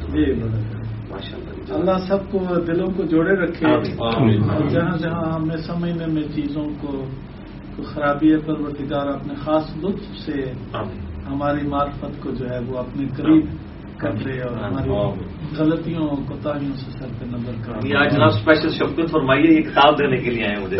جزاک اللہ جی. کتاب بھی ایک بہانہ ہے آپ سے چلنا بھی. علی بھائی اگلا سوال ہے، آپ کے لیے کافی بھائیوں اور بہنوں کی طرف سے بھیجائے گئے سلام اکٹھے ہو چکے ہیں اور بہت سے لوگوں کی جانب سے دعاؤں کی بھی ریکویسٹ کی گئی ہے. پلیز سلام کا جواب بھی دیں اور دعا بھی فرما دیجیے. وعلیکم السلام اجمعین. یہ سلام تو بہت زیادہ آتے رہتے ہیں. سلام تو ہم نماز میں بھی ساروں کے اوپر پڑھ رہے ہوتے ہیں, السلام علینا وعلی عباد اللہ الصالحین. باقی جہاں تک تعلق ہے دعاؤں کا, دعا تو میں کرتا رہتا ہوں. میں نے پہلے بھی عرض کیا ہے کہ جامعہ ترمذی میں صحیح سند کے ساتھ یہ حدیث ہے کہ وہ شخص خائن ہے اور وہ اہل نہیں کہ کسی قوم کی امامت کرے کہ جب وہ دعا کرنے لگے تو صرف اپنے لیے دعا کرے اور اپنے مقتدیوں کے لیے نہ کرے. اور بعض لوگوں نے اس سے اجتماعی دعا ثابت کرنے کی کوشش کی. اجتماعی دعا کا ذکر نہیں ہے, مراد یہ ہے کہ جب کوئی امام مسجد دعا کرنے لگے تو اس کی ذمہ داری ہے کہ وہ اس کے جو نمازی ہیں, جو اس کے متعلقین ہیں, جن کی وہ امامت کرواتا ہے, وہ ان کے بھی دعا میں یاد رکھا کرے. ویسے تو عموماً ہر مسلمان کو دوسرے کو یاد رکھنا چاہیے دعا میں. اولاد کا کام ہے ماں باپ کو یاد رکھے, رب ارحمہما کما ربیانی صغیرہ. ماں باپ کا کام ہے اولاد کو یاد رکھے, ربنا ہب لنا من ازواجنا وذریاتنا قرۃ اعین واجعلنا للمتقین اماما. اور ہم تو ساروں کو یاد رکھتے ہیں جی. میں تو عموماً ایک ہی دعا کرتا ہوں, اللہم ربنا آتنا فی الدنیا حسنہ وفی الآخرۃ حسنۃ وقنا عذاب النار. بات اب چونکہ یہ اسپیشل کہا گیا ہے, بڑے لوگ بھی میں ہاتھ اٹھا کے یعنی قبولیت والی دعا کرتے ہیں کیونکہ ہاتھ اٹھا کے جو ہے وہ پسندیدہ ہے. اس پہ بھی میرے کلپ موجود ہے. اللهم إني أسألك بأنك أنت الله لا إله إلا أنت الأحد الصمد الذي لم يلد ولم يولد ولم يكن له كفوا أحد وإلهكم إله واحد لا إله إلا هو الرحمن الرحيم ألف لام ميم الله لا إله إلا هو الحي القيوم. اللهم صل على محمد وعلى آل محمد كما صليت على إبراهيم وعلى آل إبراهيم إنك حميد مجيد. اللهم بارك على محمد وعلى آل محمد كما باركت على إبراهيم وعلى آل إبراهيم إنك حميد مجيد. اللهم ربنا آتنا في الدنيا حسنة وفي الآخرة حسنة وقنا عذاب النار. ربنا لا تزغ قلوبنا بعد إذ هديتنا وهب لنا من لدنك رحمة إنك أنت الوهاب. اللهم من أحييته منا فأحيه على الإسلام ومن توفيته منا فتوفه على الإيمان. اے اللہ جن جن بھلائیوں کا سوال تیرے محبوب صلی اللہ علیہ وآلہ وسلم نے تجھ سے کیا تمام مسلمانوں کے حق میں قبول و منظور فرما. جن جن چیزوں کے شر سے تیرے محبوب صلی اللہ علیہ وآلہ وسلم نے تیری پناہ طلب کی ہم تمام مسلمانوں کو عطا فرما دے. وصلی اللہ علی النبی الکریم وعلی آلہ وصحبہ اجمعین الی یوم الدین. علی بھائی اگلا سوال ہے, آپ کی علمی مجالس میں پوچھے گئے ہزاروں سوالات اور ان کے جوابات کو شارٹ کلپ کی شکل میں ایک بھائی بڑی محنت سے اپلوڈ کر رہے ہیں. ان کے چینل کا نام ہے ٹرو مسلم. ان کی حوصلہ افزائی کے لیے اور ان جیسے کئی اور علمی مجاہدین کے لیے کچھ کلمات ریکارڈ کروا دے, بڑی مہربانی ہوگی. کلمات تو بار بار ہم ریکارڈ کرواتے ہیں میرے بھائی. میں نے جو بھی پچھلے دنوں میری یعنی گولڈن جوبلی والی مجلس تھی 50 جس میں 4 گھنٹے کا انٹرویو تھا میرا, اس میں نے یعنی جو کچھ بھی اپنی ذات کے حوالے سے اس دعوت حق کے حوالے سے ریکارڈ کروانا تھا وہ کروا دیا. اب اس میں نہیں سمجھتا کوئی ویلیو ایڈیشن باقی ہے اس حوالے سے, کیونکہ ظاہر ہے وہ ہم نے سالوں کی فیڈ بیک کے بعد اس کو کمپائل کیا تھا. ایک میرا لیکچر مسئلہ 179 انجینئر محمد علی مرزا عوام الناس کی عدالت میں, جس میں 20 سوالات میری ذات سے ریلیٹڈ اور اس دعوت حق سے ریلیٹڈ پوچھے گئے تھے. اور یہ جو مجلس 50 ہے وہ تو تقریباً 2 گھنٹے 20 منٹ کی تھی, اور مجلس 50 4 گھنٹے کی ہے جس میں 21 سوالات کیے گئے ہیں. وہ تو کچھ عرصہ پہلے ریکارڈ ہوئی ہے. اس میں میں نے یعنی سب کی حوصلہ افزائی کی تھی اور میں نے کہا تھا کہ میری طرف سے عام اجازت ہے کوئی بھی شخص ہماری ویڈیوز کو بغیر کٹنگ کے, آؤٹ آف کانٹیکسٹ والا معاملہ نہ ہو, بغیر کٹنگ کے اسی طریقے سے منوان اپلوڈ کر سکتا ہے. اور اس پہ تھم نیل بھی کوئی ایسا نہ لگائے جس کی وجہ سے یعنی کوئی انتشار والا معاملہ ہو. جو بات ہے اس کو اسی طریقے سے پریزنٹ کرنے کی کوشش کریں. یعنی یہ چیلنج اور مناظرے یہ تو ہم کرتے ہی نہیں ہیں, ٹھیک ہے جی. اس لیے آپ دیکھیں ہم الفاظ بھی بڑے ٹیکنیکل مجادلہ کا لفظ استعمال کرتے ہیں. اسلام میں تو مناظرہ ہے ہی نہیں, مجادلہ ہے یعنی علمی جھگڑا. اور علمی جھگڑے سے مراد انڈیا پاکستان والا جھگڑا نہیں ہے, ڈیبیٹ جو گورے آپس میں کر رہے ہوتے ہیں. آپ دیکھیں نا جب الیکشن ہو رہے ہوتے ہیں امریکن پریزیڈنٹ کے لیے, دونوں ایک دوسرے کے ساتھ ڈیبیٹ کر رہے ہوتے ہیں. کوئی مطلب ایک دوسرے کو تکفیر نہیں کر رہے ہوتے ہیں, نہ کوئی گالی گلوچ کر رہے ہوتے ہیں, علمی دلائل سامنے رکھ رہے ہوتے ہیں. تو یہ جو بھائی ہیں ٹرو مسلم جنہوں نے یعنی بنایا یعنی چینل, ان کے ساتھ میری 2 دفعہ فون کے اوپر بات ہوئی ہے اختر بھائی کے ساتھ. ماشاء اللہ تعالی میں نے ان کی حوصلہ افزائی کی. یہ ماشاء اللہ بریلویت سے ریورٹ ہو کے انہوں نے ماشاء اللہ کتاب و سنت کا منہج اختیار کیا ہے. بلکہ خود ہی بتا رہے تھے کہ وہ جو سورۃ الفتح کی آیات ہے نا شروع کی, انا فتحنا لک فتحا مبینا, جس کے اوپر یعنی وہ ترجمہ احمد بریلوی صاحب نے عجیب و غریب ترجمہ کر کے باقی پوری کی پوری امت کو ایک آزمائش میں ڈال دیا ہوا ہے. تو اس کی تشریح آپ کو کہیں نہیں ملے گی. اس کے اوپر میں نے اس وقت کلپ ریکارڈ کروایا تھا, لاکھوں لوگوں نے وہ دیکھا. Reply to Ahmad Barelvi on سورہ فتح آیت نمبر 2.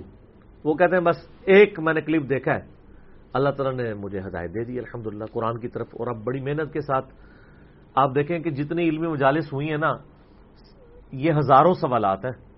ایک مجلس میں تو کبھی 15 کبھی 20 کبھی 25 سوال ہو جاتے ہیں, لیکن جواب جب میں دے رہا ہوتا ہوں نا تو بعض اوقات ایک سوال میں 20 25 مسائل بیان کر دیتا ہوں ڈیٹیل کے ساتھ. انہوں نے ہر ایک چیز کے 2 3 منٹ کے کلپ. بلکہ میں اس ویڈیو کی وساطت سے تمام بھائیوں سے کہوں گا کہ یہ ٹرو مسلم نام کا جو چینل ہے نا جی, اس کو ضرور سبسکرائب کریں. آپ کو 2 3 منٹ 4 منٹ کی ویڈیوز ہر ٹاپک کے اوپر ملیں گی. ابھی تک جتنی مجالس ہوئی ہیں, آج 59 نمبر مجلس ہے, انہوں نے اس کا یعنی انہوں نے اپنے طور پہ ارادہ کیا کہ تمام کی اس طرح کلپنگ کریں گے. تو آلموسٹ ان کی کلپنگ جو ہے وہ 13 نمبر مجلس تک کہہ رہے ہیں میں نے کر لی ہوئی ہے. اس میں سے بھی 7-8 اپلوڈ کر دی ہوئی ہیں. وہ 7-8 ہی اتنی زیادہ ہے کہ کلپ ہی نہیں ختم ہوتے. اس کے علاوہ بھی شارٹ کلپ چینل ایک اور بھی بنا ہوا ہے, ہمارے غلام محی الدین بھائی نے بنایا ہوا ہے راہ ہدایت کے نام سے, اور ایک یوسف نواز بھائی نے بنایا نور ہدایت کے نام سے. اس میں بھی چھوٹے چھوٹے آپ کو کلپ, انہوں نے مجالس کو چھوڑ کے انہوں نے باقی میرے مسئلہ نمبر اور جو کوسچن آنسر سیشنز الگ سے پہلے ریکارڈ ہوئے تھے ان کی کلپنگ کی ہے. اس لیے اب آپ کوئی ٹاپک لکھیں, ابھی جس طرح 15 شعبان یعنی آج ہے, کل یعنی شبرات گزری ہے, تو آپ دیکھیں کلپ کس طرح کھل کے سامنے آئیں گے. تو یہ بڑی محنت کر رہے ہیں, جتنے لوگ بھی کر رہے ہیں ضرور کریں اور اللہ کی رضا کی خاطر کریں. اور بلکہ انہوں نے تو اس کے PDF بھی بنانے شروع کر دیے ہیں. یعنی جتنے کلپ وہ اپلوڈ کر رہے ہیں نا اس کا PDF بنایا ہے.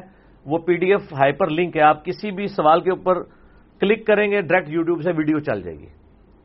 یعنی آپ کو یوٹیوب پہ بھی سرچ کرنے کی ضرورت نہیں پڑے گی.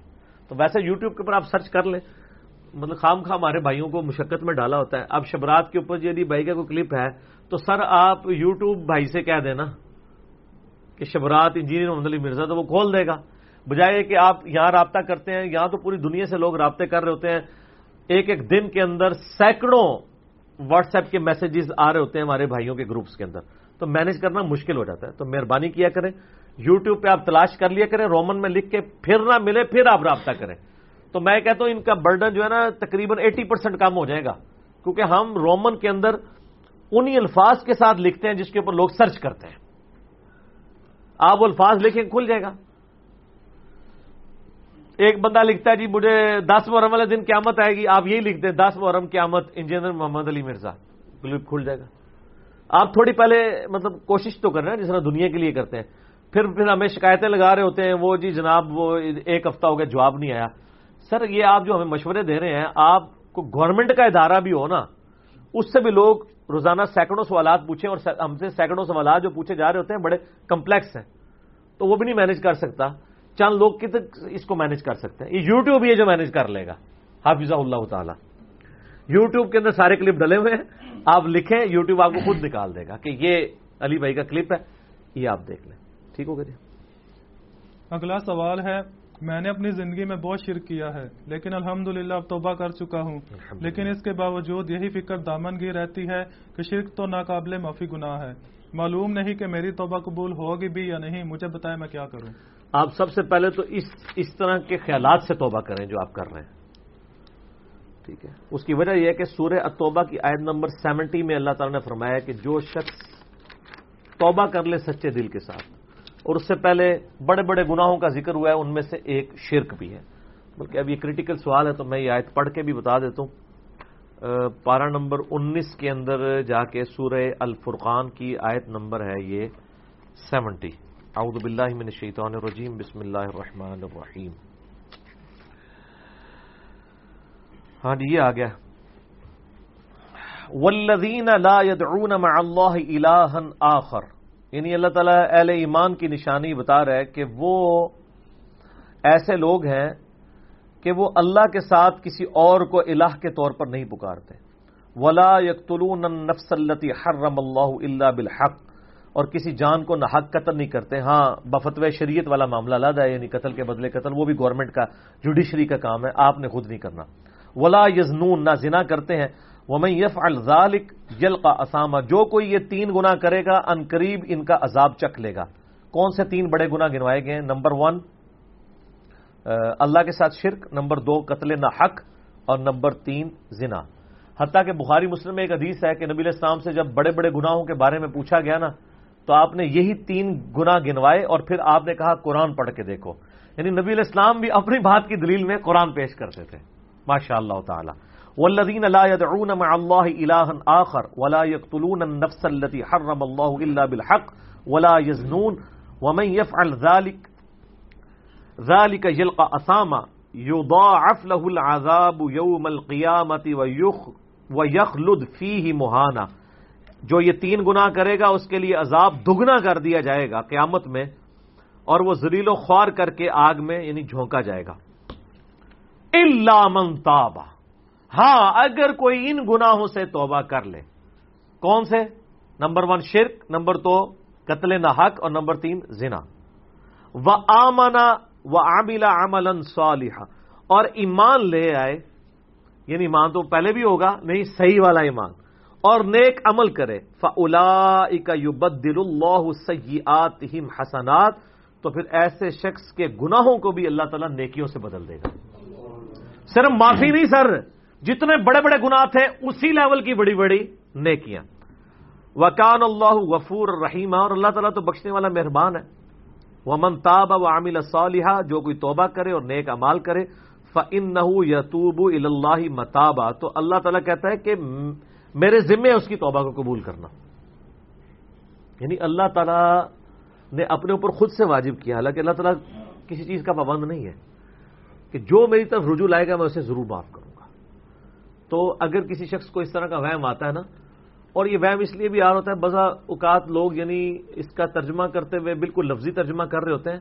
قرآن حکیم کی آیات چونکہ پورے کانٹیکسٹ کے ساتھ ہوتی ہیں، بیک گراؤنڈ میں آیات نازل ہوئی ہوتی ہیں، لہٰذا میں جب بھی ان آیات کا ترجمہ کرتا ہوں نا، جب اسپیسیفکلی شرک کو ایڈریس کر رہا ہوتا ہوں، میرا لیکچر نمبر ہے مسئلہ نمبر 3 دعا صرف اللہ ہی سے، اور سچ پیپر بھی ہے اس کے اوپر، تو ہم یہ ترجمہ جو ہے نا یہ آیت ان اللہ لا یغفر ان یشرک بہ، بے شک اللہ اس گناہ کو کبھی معاف نہیں کرے گا کہ کوئی شخص اللہ کے حضور قیامت والے دن اس حال میں پیش ہوا کہ اس نے دنیا میں شرک کیا ہوا، یعنی بغیر توبہ کے وہ مرا۔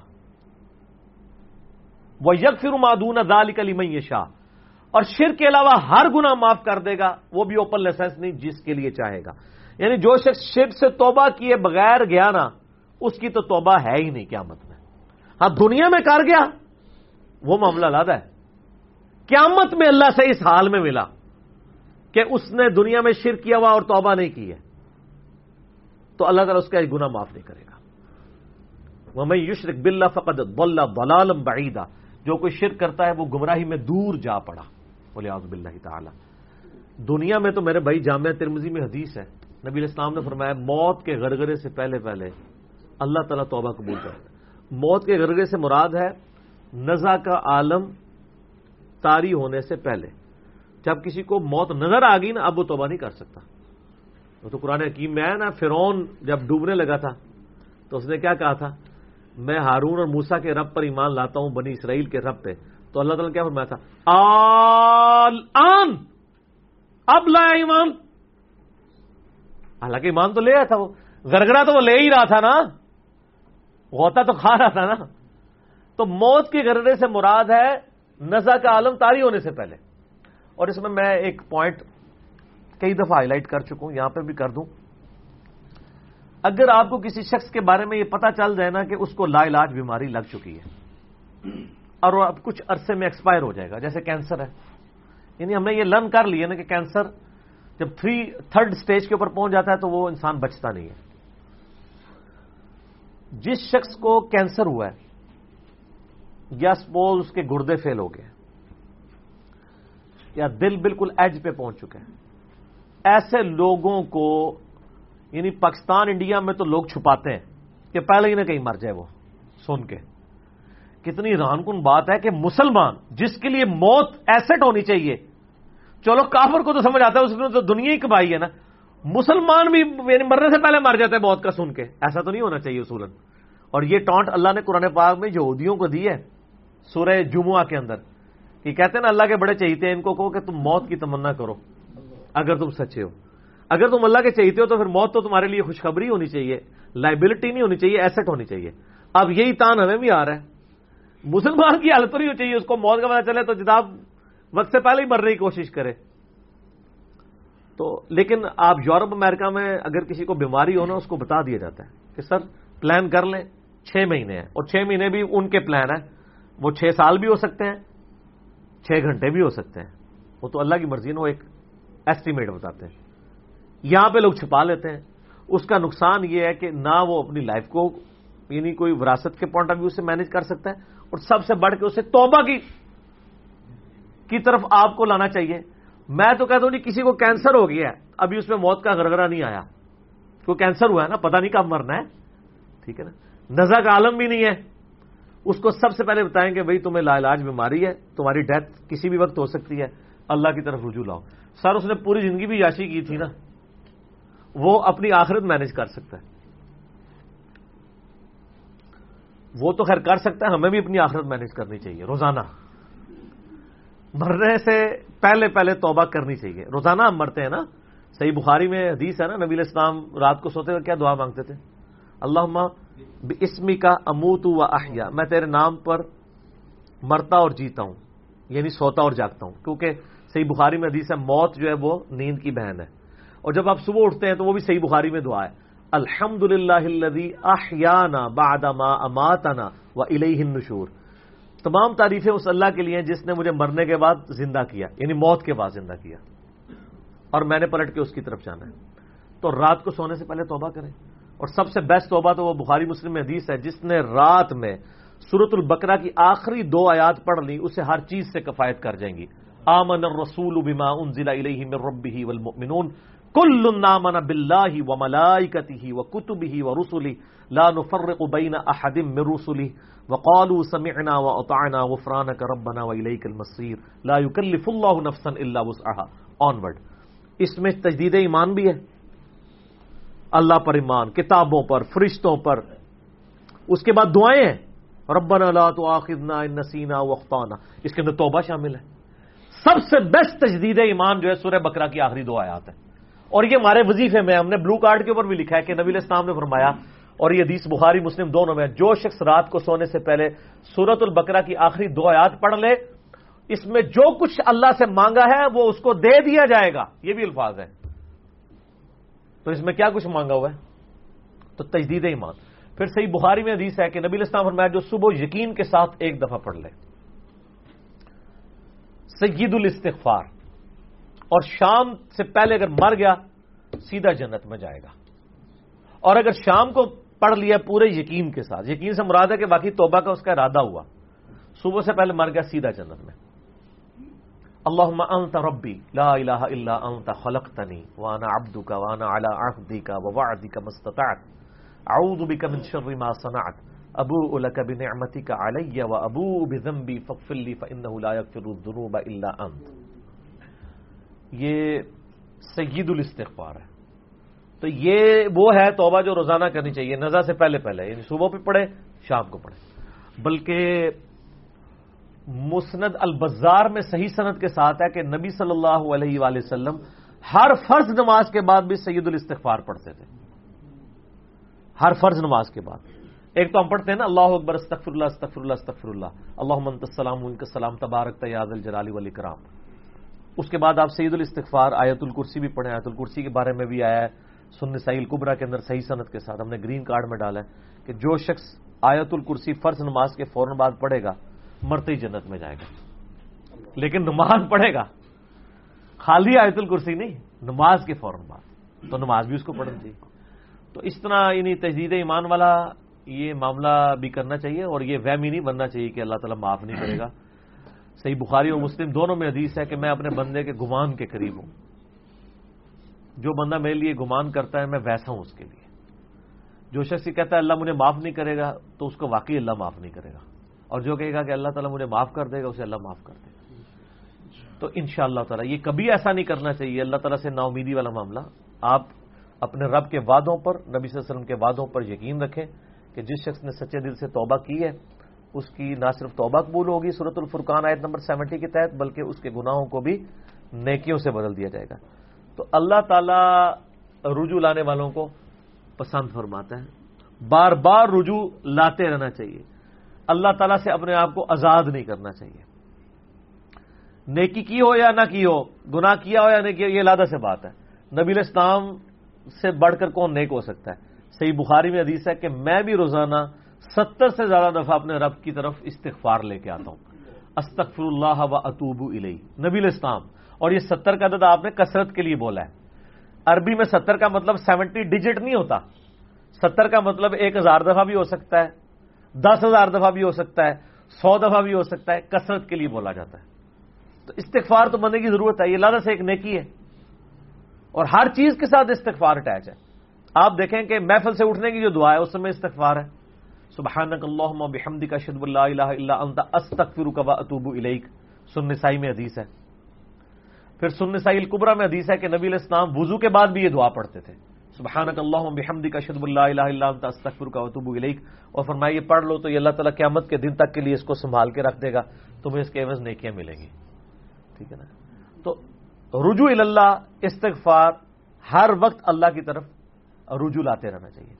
اور سب سے بیسٹ یہ ہے کہ نماز کے تشہد کی آخری جو دعائیں والا پورشن ہے نا، اس میں استغفار مانگیں، کیونکہ صحیح بخاری میں حدیث ہے جب درود شریف تشہد میں پڑھ چکو اس کے بعد جو چاہو اپنے رب سے مانگو، سجدوں میں بھی مانگیں۔ صحیح مسلم میں حدیث ہے سجدے میں انسان اپنے رب کے سب سے زیادہ قریب ہوتا ہے، تم خوب رب سے دعائیں مانگا کرو۔ اور نبی علیہ السلام نے دعا بھی سکھا دی ہے، بخاری اور مسلم دونوں میں ہے کہ نبی علیہ السلام رکوع اور سجدے میں پڑھتے تھے سبحانک اللہم و بحمدک اللہم اغفر لی،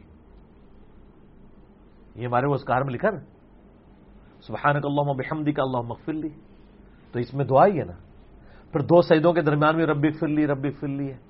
سر استغفار تو ہر جگہ ہی چل رہا ہوتا ہے، تو اللہ کی طرف رجوع لائیں اور اللہ سے امید رکھیں۔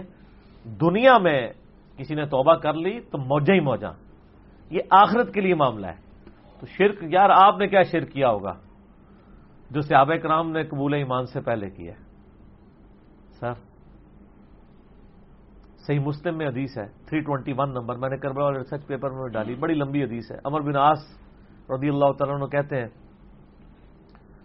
کہ جب مجھے یہ اندازہ ہوا کہ اب نبی علیہ السلام یعنی غلبہ پائیں گے، یعنی اللہ نے ان کا سینہ اسلام کے لیے کھول دیا، اسلام قبول کرنے کے لیے نبی صلی اللہ علیہ وآلہ وسلم کی خدمت میں حاضر ہوئے تو خود ہی بتاتے ہیں، اور انہوں نے اپنے نزا کے عالم میں موت کے وقت میں اپنے بیٹے کو، بڑی لمبی بڑی رکت انگیز حدیث ہے، میرا یوٹیوب پہ کلپ بھی ہے، عمر بن عاص کی موت کے وقت گفتگو، اشک بار آنکھوں سے سننے والی۔ تو خیر اس میں یہ بھی الفاظ ہیں، کہتے جب میں نبی صلی اللہ علیہ وسلم کے پاس ایمان لانے کے لیے گیا نا، تو نبی علیہ السلام نے اپنا دایاں ہاتھ آگے بڑھایا بیعت کرنے کے لیے، تو کہتے ہیں میں نے دایاں ہاتھ بڑھایا لیکن حضور کے ہاتھوں میں ہاتھ دینے سے پہلے ہی کھینچ لیا۔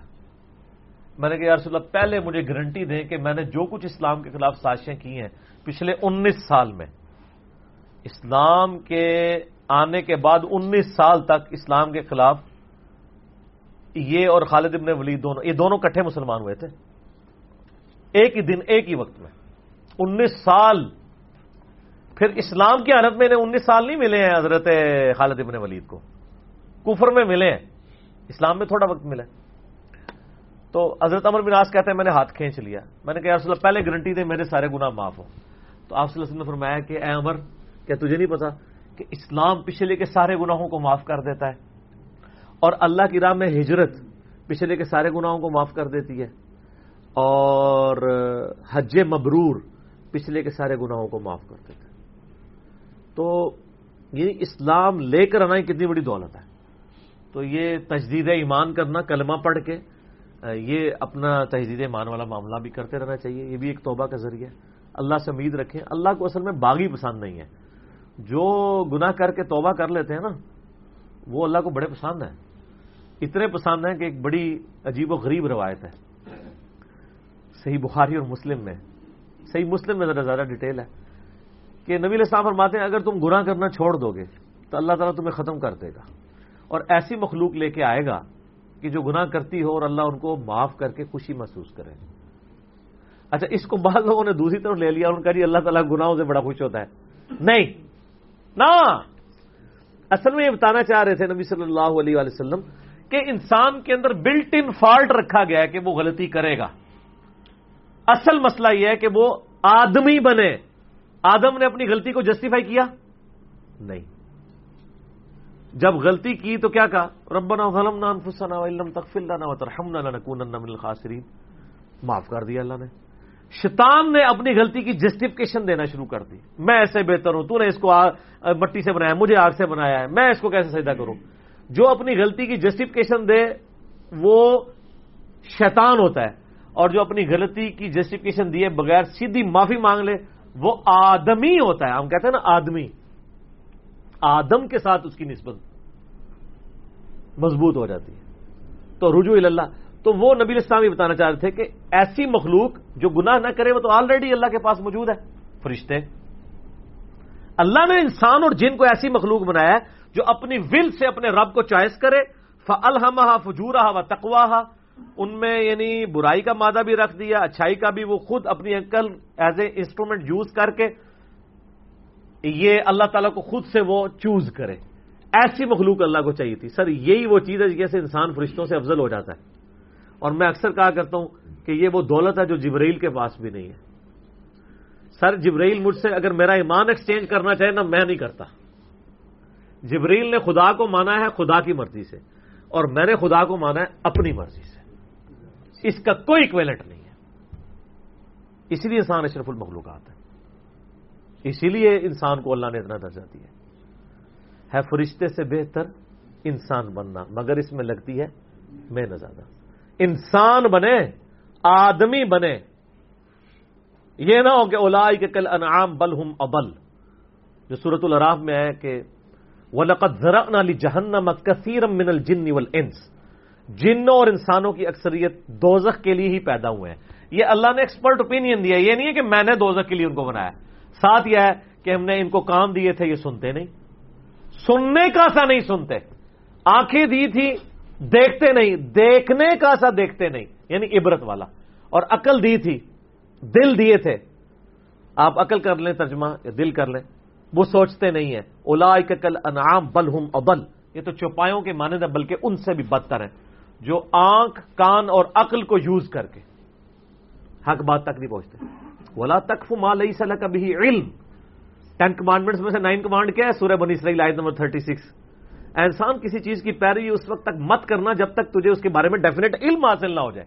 ان السمع والبصر والفؤاد کل اولئک کان عنہ مسئولا. بے شک کان، آنکھیں اور عقل ان کے بارے میں پوچھا جائے گا. تم نے ان کو یوز کر کے حق بات تک پہنچنے کی کوشش کیوں نہیں کی ہے؟ اچھا ہم کوشش ماشاءاللہ کر رہے ہیں لیکن دنیا میں حق بات تک پہنچنے کے لیے. میں آپ سے ایک چھوٹا سا سوال کرتا ہوں. آپ موٹر بائک پہ جا رہے ہو، دن کے وقت آپ نے ہیڈ لائٹ کھولی ہوئی ہو، سامنے سے آپ کو کوئی یوں اشارہ کرے تو آپ اسے گالی سمجھیں گے؟ فوراً ہیڈ لائٹ آف کریں گے. لیکن معذرت کے ساتھ آپ کوئی دینی غلطی کر رہے ہو اور آپ کو کوئی ہائی لائٹ کرے تو آپ اس دینی غلطی کے ہائی لائٹ ہونے کو اسی اشاری کی طرح سمجھیں گے یا آگے سے اس کو پڑھ دیں گے؟ جہاں تو یہی ہوتا ہے، پڑھ جاتے ہیں. اسی لیے لوگ اکثر لوگ بتانا ہی چھوڑ گئے ہیں.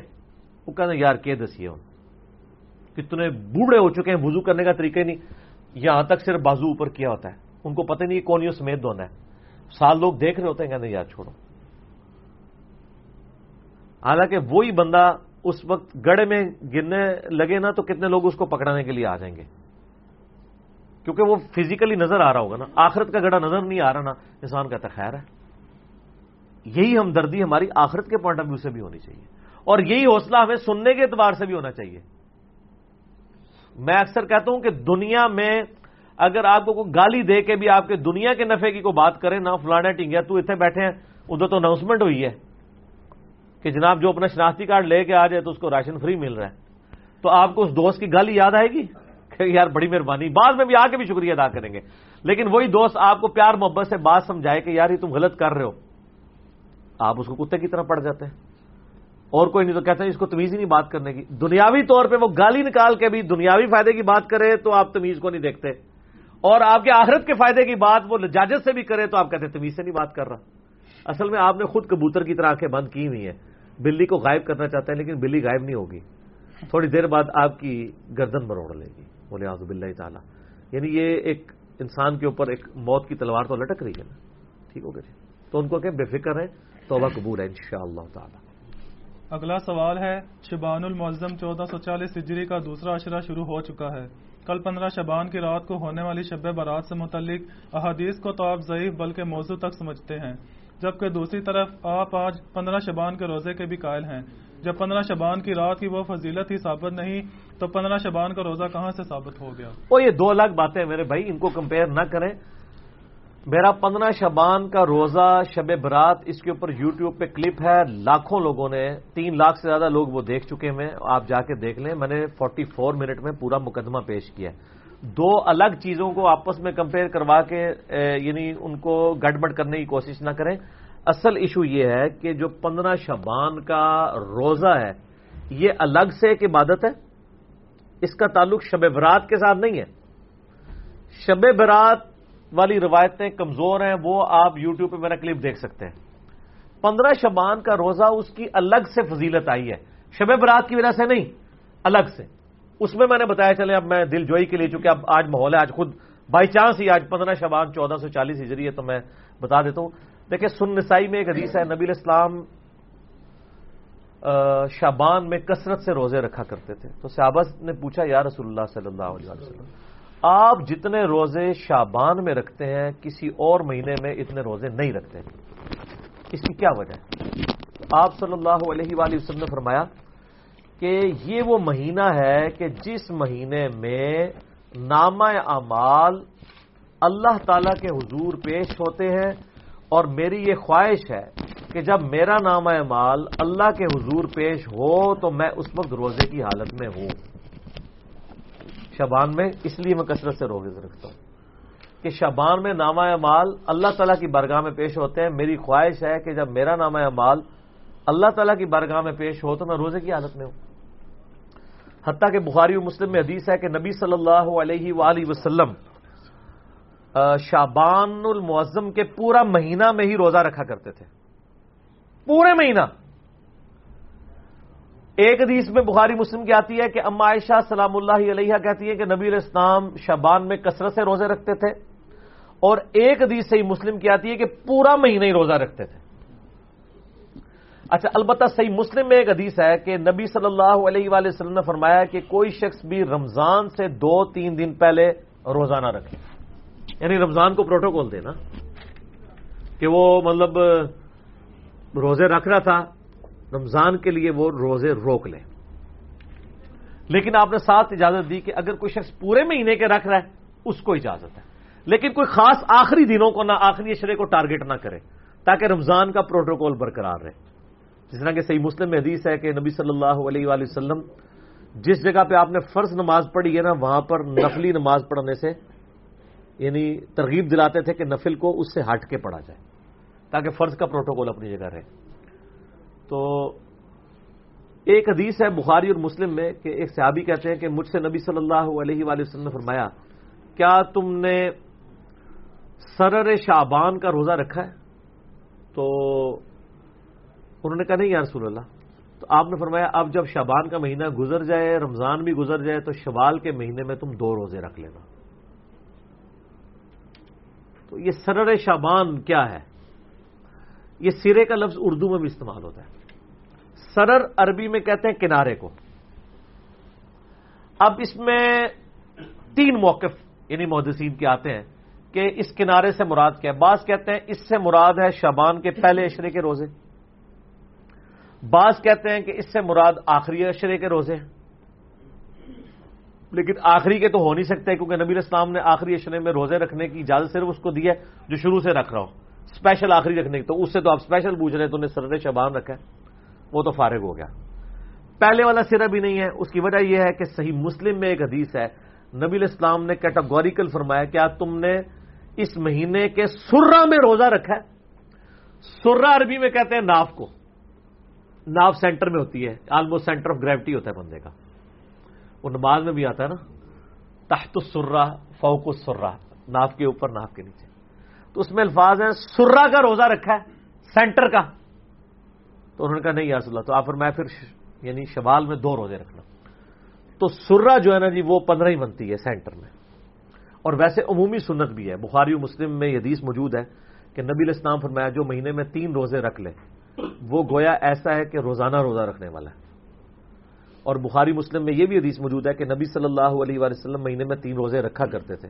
اور سنن نسائی کے اندر ابو داؤد میں حدیث موجود ہے کہ آپ صلی اللہ علیہ وآلہ وسلم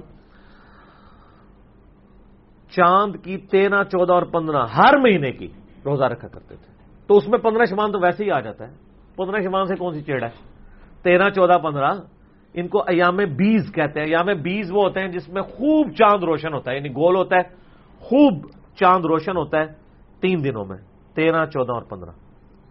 اور بخاری مسلم میں حدیث ہے جو ایام 20 کے روزے رکھتا ہے یا مہینے میں 3 روزے اس کے علاوہ بھی 3 کی گنتی ایک مہینے میں پوری کر دے، اللہ تعالیٰ اسے پورے سال کے روزوں کا ثواب دیتا ہے. اور اس سے بھی آسان میرے جیسے لوگوں کے لیے وہ صحیح مسلم میں حدیث ہے، ابو داؤد میں، ترمذی میں، نسائی میں، ابن ماجہ میں، یہ 6 اہل سنت کی کتابوں میں بخاری کو چھوڑ کے باقی 5 کتابوں میں حدیث ہے جس نے رمضان کے مہینے کے روزے سارے رکھے اس کے بعد شوال کے 6 روزے رکھ لیے اسے پورے سال کے روزوں کا ثواب. کتنا آسان ہے.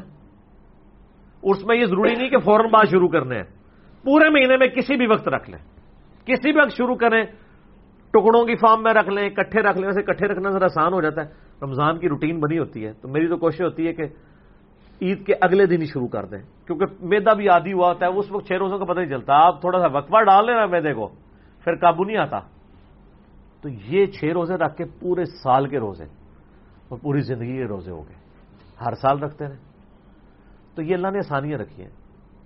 صحیح مسلم میں حدیث ہے نبی صلی اللہ علیہ وآلہ وسلم ایک دفعہ فجر کی نماز پڑھ کے، ویسے تو عموماً آپ اشراق کے بعد ہی آتے تھے، ایک دن جلدی آئے اور پھر آپ نے کہیں جانا تھا چلے گئے،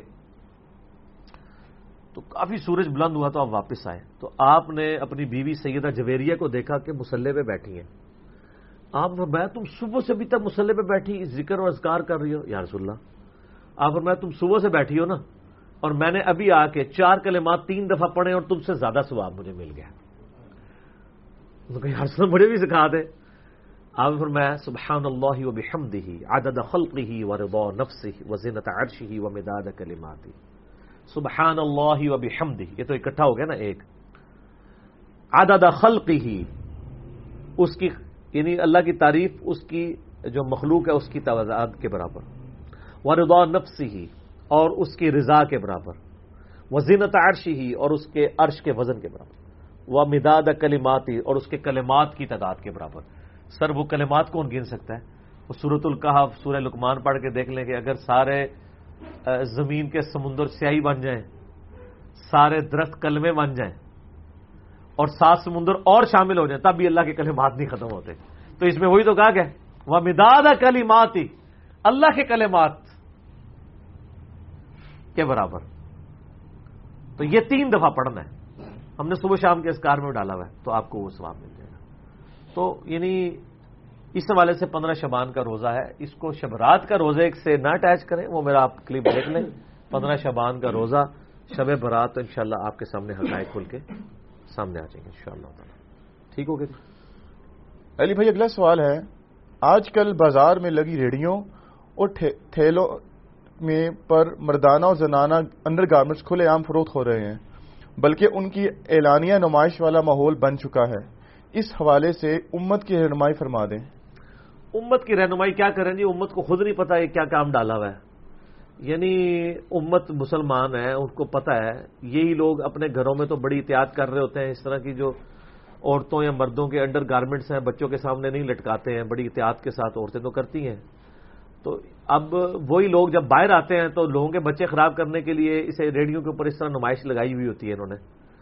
اور چند ایک دکانوں والے ذرا احتیاط بھی کرتے ہیں، بلکہ انہوں نے تو اپنے وہ ریسیپشنز ہی علیحدہ رکھی ہوئی ہیں، اور وہاں پہ ریسیپشنز کے اوپر بھی عورتیں ہیں جو عورتوں کے انڈر گارمنٹس اور اس طرح کی چیزوں کو ڈیل کرتی ہیں، کیونکہ ان کو پتا ہوتا ہے یعنی مردوں کے ساتھ ڈیل کرنے میں ایک عورت یعنی تھوڑا سا شرمندگی والا معاملہ ہی محسوس کرے گی.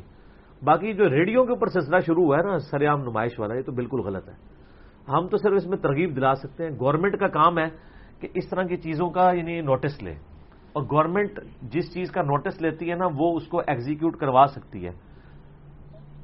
ہم جیسے وائزین کا اسپیکرز کا کام صرف ہائی لائٹ کرنا ہے، ہمیں اس سے زیادہ نہیں پوچھا جائے گا، الا ہے کہ میری اپنی ریڈی ہو، کسی کی ریڈی کا مجھ سے نہیں پوچھا جائے گا، میں صرف ترغیب دلاؤں گا. لیکن گورنمنٹ نے بائی فورس اس کو ایگزیکیوٹ کروانا ہوتا ہے. جو صحیح مسلم میں حدیث ہے نا کہ برائی کو ہو سکے تو تم ہاتھوں سے روکو، ہاتھ سے نہیں روک سکتے تو زبان سے، زبان سے نہیں تو کم از کم اپنے دل میں اسے برا جانو. لیکن کہا پھر ذالک اضعف الایمان، یہ ایمان کا سب سے کمزور درجہ ہے کہ کوئی شخص برائی کو دل میں برائی مانے. لیکن یہ ہاتھ سے روکنے والا کام کرنا ہے کس نے؟ حکومت وقت نے، یا جس بندے کا یعنی اپنی ریڈی ہے، اپنی دکان ہے، اس کا آرڈر چلتا ہے، وہ ضرور چلائے. کسی کی ریڈی تو آپ بند نہیں کروا سکتے، صرف ترغیب دلا سکتے ہیں. تو گورنمنٹ جب اس طرح کے ڈیسیژن لیتی ہے تو وہ ایگزیکیوٹ ہو جاتے ہیں. جس طرح آپ کو پتا ہے پچھلے دنوں میں سپریم کورٹ نے پابندی لگا دی چائنا سالٹ کے اوپر، تو اب آپ دیکھ لیں مارکیٹ سے غائب ہو گیا. اس سے کچھ عرصہ پہلے یہ اخباری کاغذوں کے اندر کھانے کی اشیاء بیچنے کے اوپر پابندی لگائی ہے، کیونکہ اس کے اوپر جو انک لگی ہوئی ہے وہ مضر صحت ہے. اس لیے اب آپ دیکھ رہے ہوں گے کہ سموسوں والے پکوڑوں والے اخبار نہیں استعمال کرتے. ہمارے لوگ سمجھ رہے ہیں شاید وہ آیات کی توہین سے بچنے کے لیے کر رہے ہیں. نہ ایڈی آیات دی انہوں نے پرواہ، آیات کی پرواہ ہوتی تو 70 سال میں کچھ ہو گیا ہوتا. جب ان کی دنیا سٹیک پہ لگنی شروع ہوئی ہے نا تب ان کو خیال ہے آخرت تو لگتی ہے تو لگتی رہے. وہ تو اب یہ پتا چلا کہ یہ سیاہی جو ہے وہ صحت کے لیے نقصان دہ ہے، بیماریاں ہوتی ہیں، تو سپریم کورٹ نے پابندی لگائی ہے. تو اب آپ دیکھ لیں آپ کو سفید یا خاکی کاغذ میں یہ سموسے نظر آ رہے ہیں بکتے ہوئے. تو گورنمنٹ نے یعنی اس کو ایگزیکیوٹ کیا. تو گورنمنٹ کا کام ہے کہ اس طرح کے جو انڈر گارمنٹس ہیں ان کے بارے میں یعنی گورنمنٹ ایک پالیسی بنائے کہ کوئی بندہ اس کو اس طریقے سے اعلانیہ جو ہے نمائش کر کے نہ فروخت کر رہا ہو، بلکہ وہ ریڈی کے اوپر لگا لے، ایک مینیجیبل فارم میں رکھا ہو. جس طرح بھی آپ اگر ڈپارٹمنٹل سٹورز کے اندر جاتے ہیں اور کبھی عورتوں نے پیڈز خریدنے ہوتے ہیں، یعنی عورتوں سے ریلیٹڈ جو یعنی چیزیں ہیں، تو آپ دیکھتے ہیں کہ انہوں نے باقاعدہ ان جگہوں کے اوپر خاکی لفافے لٹکائے ہوئے ہوتے ہیں تاکہ وہ پہلے خاکی لفافے میں خود ڈال لیں یا کوئی ڈال کے دے دے، اور تاکہ یعنی ان کا وہ اس اعتبار سے پردہ رہے. تو اس چیزوں کو یعنی مینیج کر رہے ہوتے ہیں لوگ. تو ہم تو مسلمانوں کو ترغیب دلائیں گے جو اس طرح کے کام کرتے ہیں، ایسی ریسیپشنز کے اوپر بھی کوشش کریں کہ یعنی مد کھڑے نہ ہو.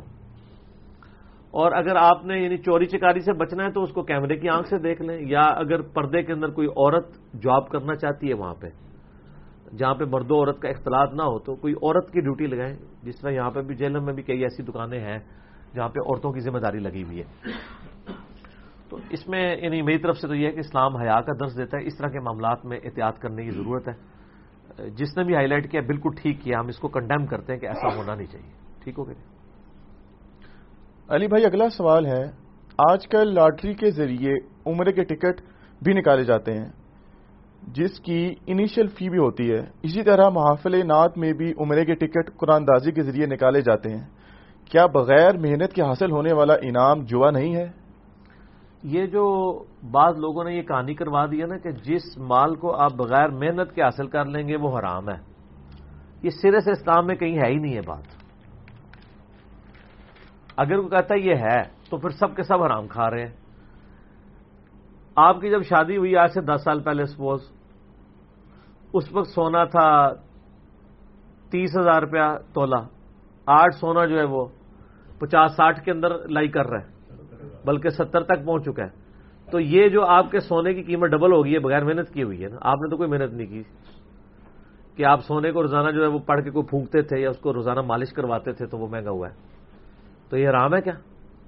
یہ بنیادی طور پہ بات ہی غلط ہے کہ بغیر محنت کے جو کمائی حاصل ہو جائے وہ حرام ہے. حرام اسی طریقے سے ہوگی جس طریقے سے حرام ہوتی ہے.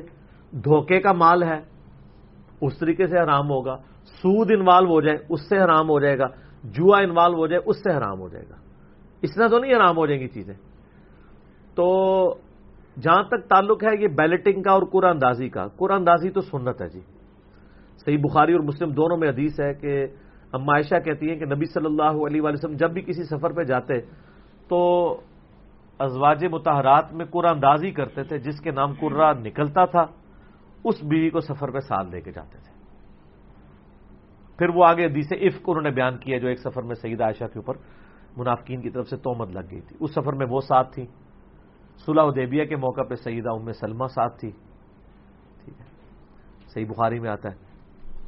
تو ہر موقع کے اوپر ڈفرنٹ بیویاں سے تو بیلٹنگ کرتے تھے. اس کے علاوہ تو کوئی چارہ نہیں ہے نا، ورنہ تو جھگڑا ہی پڑ جائے گا نا. بیلٹنگ فی نفسی کو بری چیز نہیں ہے، قرآن اندازی کرنا یا ٹاس کرنا یہ کوئی بری چیز نہیں ہے. البتہ ایسی بیلٹنگ جس میں کسی کی اوریجنل رقم ڈوب جائے وہ تو جوا ہے. بس ان کو کہتا ہے جی 500 روپے کا یہ ٹکٹ خرید لیں، کسی ایک کا نکلے گا تو باقیوں کے 500 ڈوب گئے نا، تو یہ جوا ہو گیا. محافل نعت میں یا محافل جو قرات ہے اس کے اندر تو ایسا نہیں ہوتا، کسی کے پیسے ڈوبتے نہیں، وہ صرف شناختی کارڈ کی کاپی رکھتے ہیں. وہ بھی اگر 10 روپے بھی رکھ دیں نا اس کے پیچھے تو وہ ٹکٹ بھی حرام ہو جائے گا پھر، کیونکہ باقیوں کے تو 10 ڈوب گئے نا. پھر تو ایسا ہوتا نہیں کہ وہ رکھیں، شناختی کارڈ کی کاپی لیتے ہیں، اس کے بعد اینڈ پہ قرآن اندازی کر لیتے ہیں، کسی ایک کا عمرے کا ٹکٹ نکل آتا ہے تو اس کو عمرہ کروا دیتے ہیں وہ. تو یہ بیلٹنگ اور ہے. اس طرح کی بیلٹنگ جس میں اوریجنل رقم ڈوب جائے، اس طرح کا پرائز بانڈ بھی حرام ہوگا، اس طرح کی بیلٹنگ بھی حرام ہوگی، اس طرح کی کمیٹی جو ڈالی جاتی ہے وہ بھی حرام ہوگی. اور بلکہ آپ کو پتا ہے معاشرہ مسلمانوں نے حرام خوری کے کیا کیا طریقے ایجاد کیے ہوئے ہیں کہ یعنی 10 بندے مل کے کمیٹی ڈالتے ہیں لاکھ روپیہ، تو ہونا چاہیے کہ ایک کی نکلے، اگلی بار دوسرے کی نکل آئے گی، پھر تیسرے کی، کرتے کرتے کرتے 10 کی گنتی پوری ہو جائے گی. وہ کیا کرتے ہیں جب وہ ایک کی نکلتی ہے نا تو کسی کو ضرورت ہوتی ہے، وہ کہتا ہے جی یہ جو 10 لاکھ کمیٹی نکلی ہے نا، کیونکہ 10 بندوں کی لاکھ، وہ کہتا ہے جی میں اسے 11 لاکھ میں اٹھاتا ہوں. کمیٹی 10 لاکھ کی ہے، اٹھاتا کس میں ہوں؟ 11 لاکھ میں. اچھا وہ جو 1 لاکھ اس نے فالتو ہے، اس نے وہ 1 لاکھ کے بس کمیٹی کو جلدی خرید لیا، وہ 1 لاکھ پھر وہ باقیوں میں تقسیم ہوتا ہے سود کے طور پہ، کیونکہ ان کو تو بغیر محنت کے ایک چیز حاصل ہو گئی نا، اور وہ پیسے کے بدلے پیسہ حاصل ہوا نا. کو کاروبار تو نہیں انہوں نے کیا تھا جس میں سے کمائی ہوئی ہے، کاروبار سے ہوتی تو لاتا سی. ڈالر ہے، ڈالر کی میڈی ڈلی ہے، اور ڈالر جو ہے ماشاءاللہ گورنمنٹ کی پالیسیز کی وجہ سے اچانک ایک مہینے میں 50 سے بڑھ گیا، وہ تو لادا بات ہے، وہ تو حلال ہوگا. لیکن یہ پیسے کے بدلے پیسہ تو نہیں، یہ تو حرام ہوگا، اور وہ یہی کچھ کر رہے ہوتے ہیں. اچھا پھر اس سے بڑی جو پھر کہتے ہیں 54 پہ گے مور، اس کا اگلا ورژن آیا ہوا ہے. وہ جب کمیٹی نکلتی ہے نا جی، وہ جو 11 لاکھ میں اٹھاتا ہے نا، ٹھیک ہے نا، اس کے ساتھ بھی پھر ہاتھ ہونا شروع ہو جاتا ہے. وہ جو 11 لاکھ ہے نا، وہ 11 لاکھ والا معاملہ تو اپنی جگہ پہ ہی رہ جاتا ہے. وہ کیا کرتا ہے، اس کو آ کے نا وہ کمیٹی کا جو آرگنائزر ہے نا وہ لالچ دیتا ہے. وہ کہتا ہے جی تسی جناب یہ جڑا نا اے عثمان بھائی تمہیں صحیح دسن گے ہوتے ہیں کہ کچھ ہو رہا ہے کمیٹیاں ہوتے ہیں، ٹھیک ہے. تو وہ کہانی اس کو کروا دیتے ہیں اور پھر یہ تھوڑی 12 دی گوا دینا. اس طریقے سے وہ لالچیں ڈالتے رہتے ہیں. اوریجنل رقم یعنی جس کی کمیٹی نکلتی ہے نا سپوز 10 لاکھ کی، اس کو آ کے کان میں کہتے ہیں کہ 11 دی چکوا دیں، وہ کہتے ہیں چکوا دو. تو 11 وہ کمیٹی لیتا نہیں ہے، الٹی وہ جو ہے کمیٹی اٹھوا دیتے ہیں.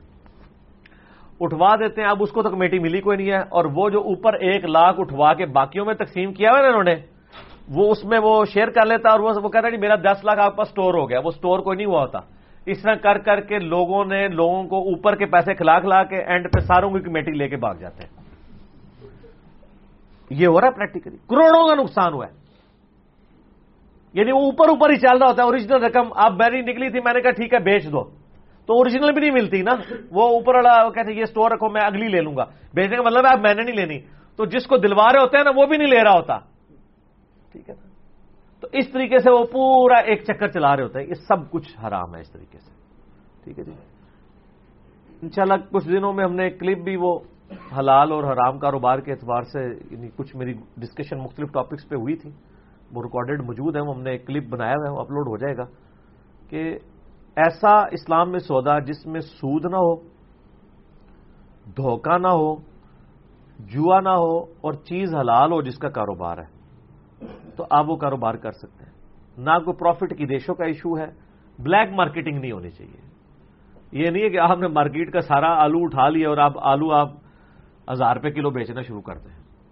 آپ نہ اٹھائیں، ویسے 1000 کا بیچیں، آپ سے کوئی خریدے گا ہی نہیں. لوگ اسی سے خریدیں گے جو 10 روپے یا 20 روپے کلو بیچ رہے ہیں. تو وہ مارکیٹ خود حفاظت کر لیتی ہے اس چیز کی.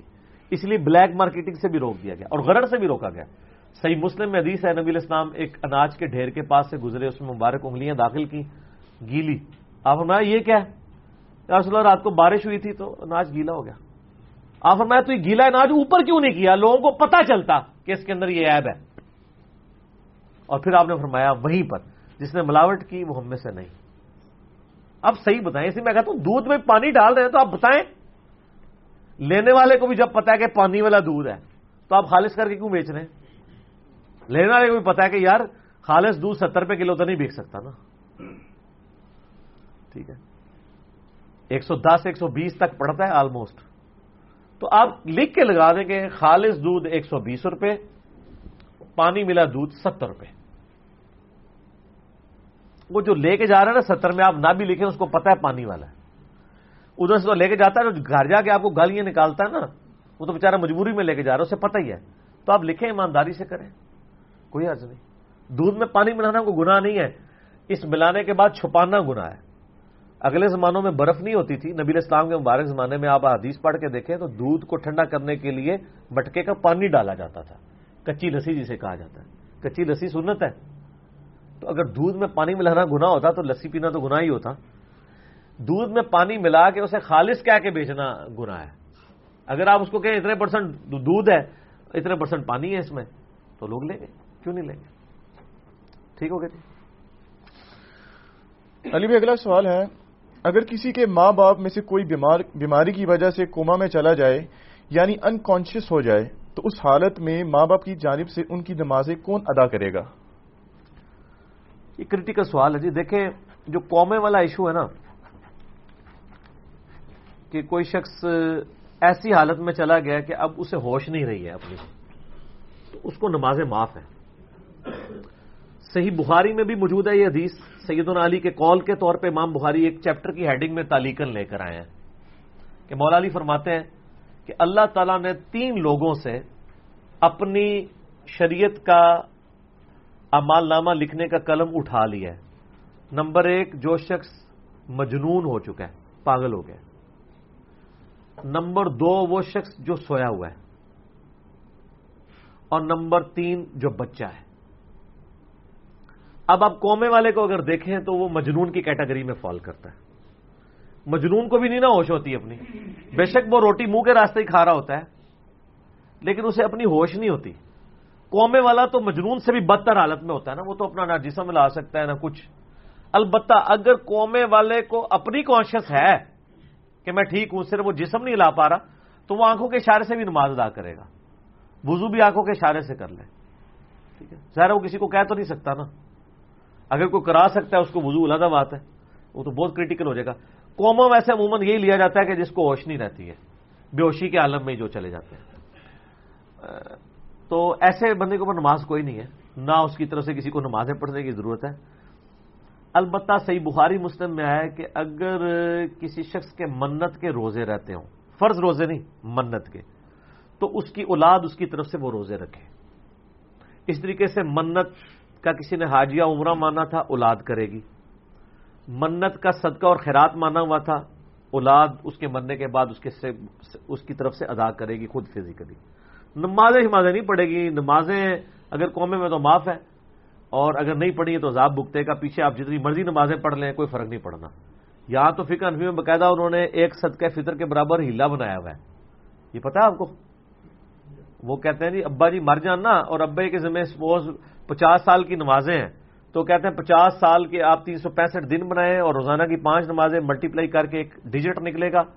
فی نماز ایک صدقہ فطر, ٹھیک ہے جی, اور 2.5 کلو گندم, اس کے عوض ایک نماز معاف ہو جائے گی. وہ آپ نے یعنی مسجد میں مدرسے میں آپ نے گفٹ کرنا ہے.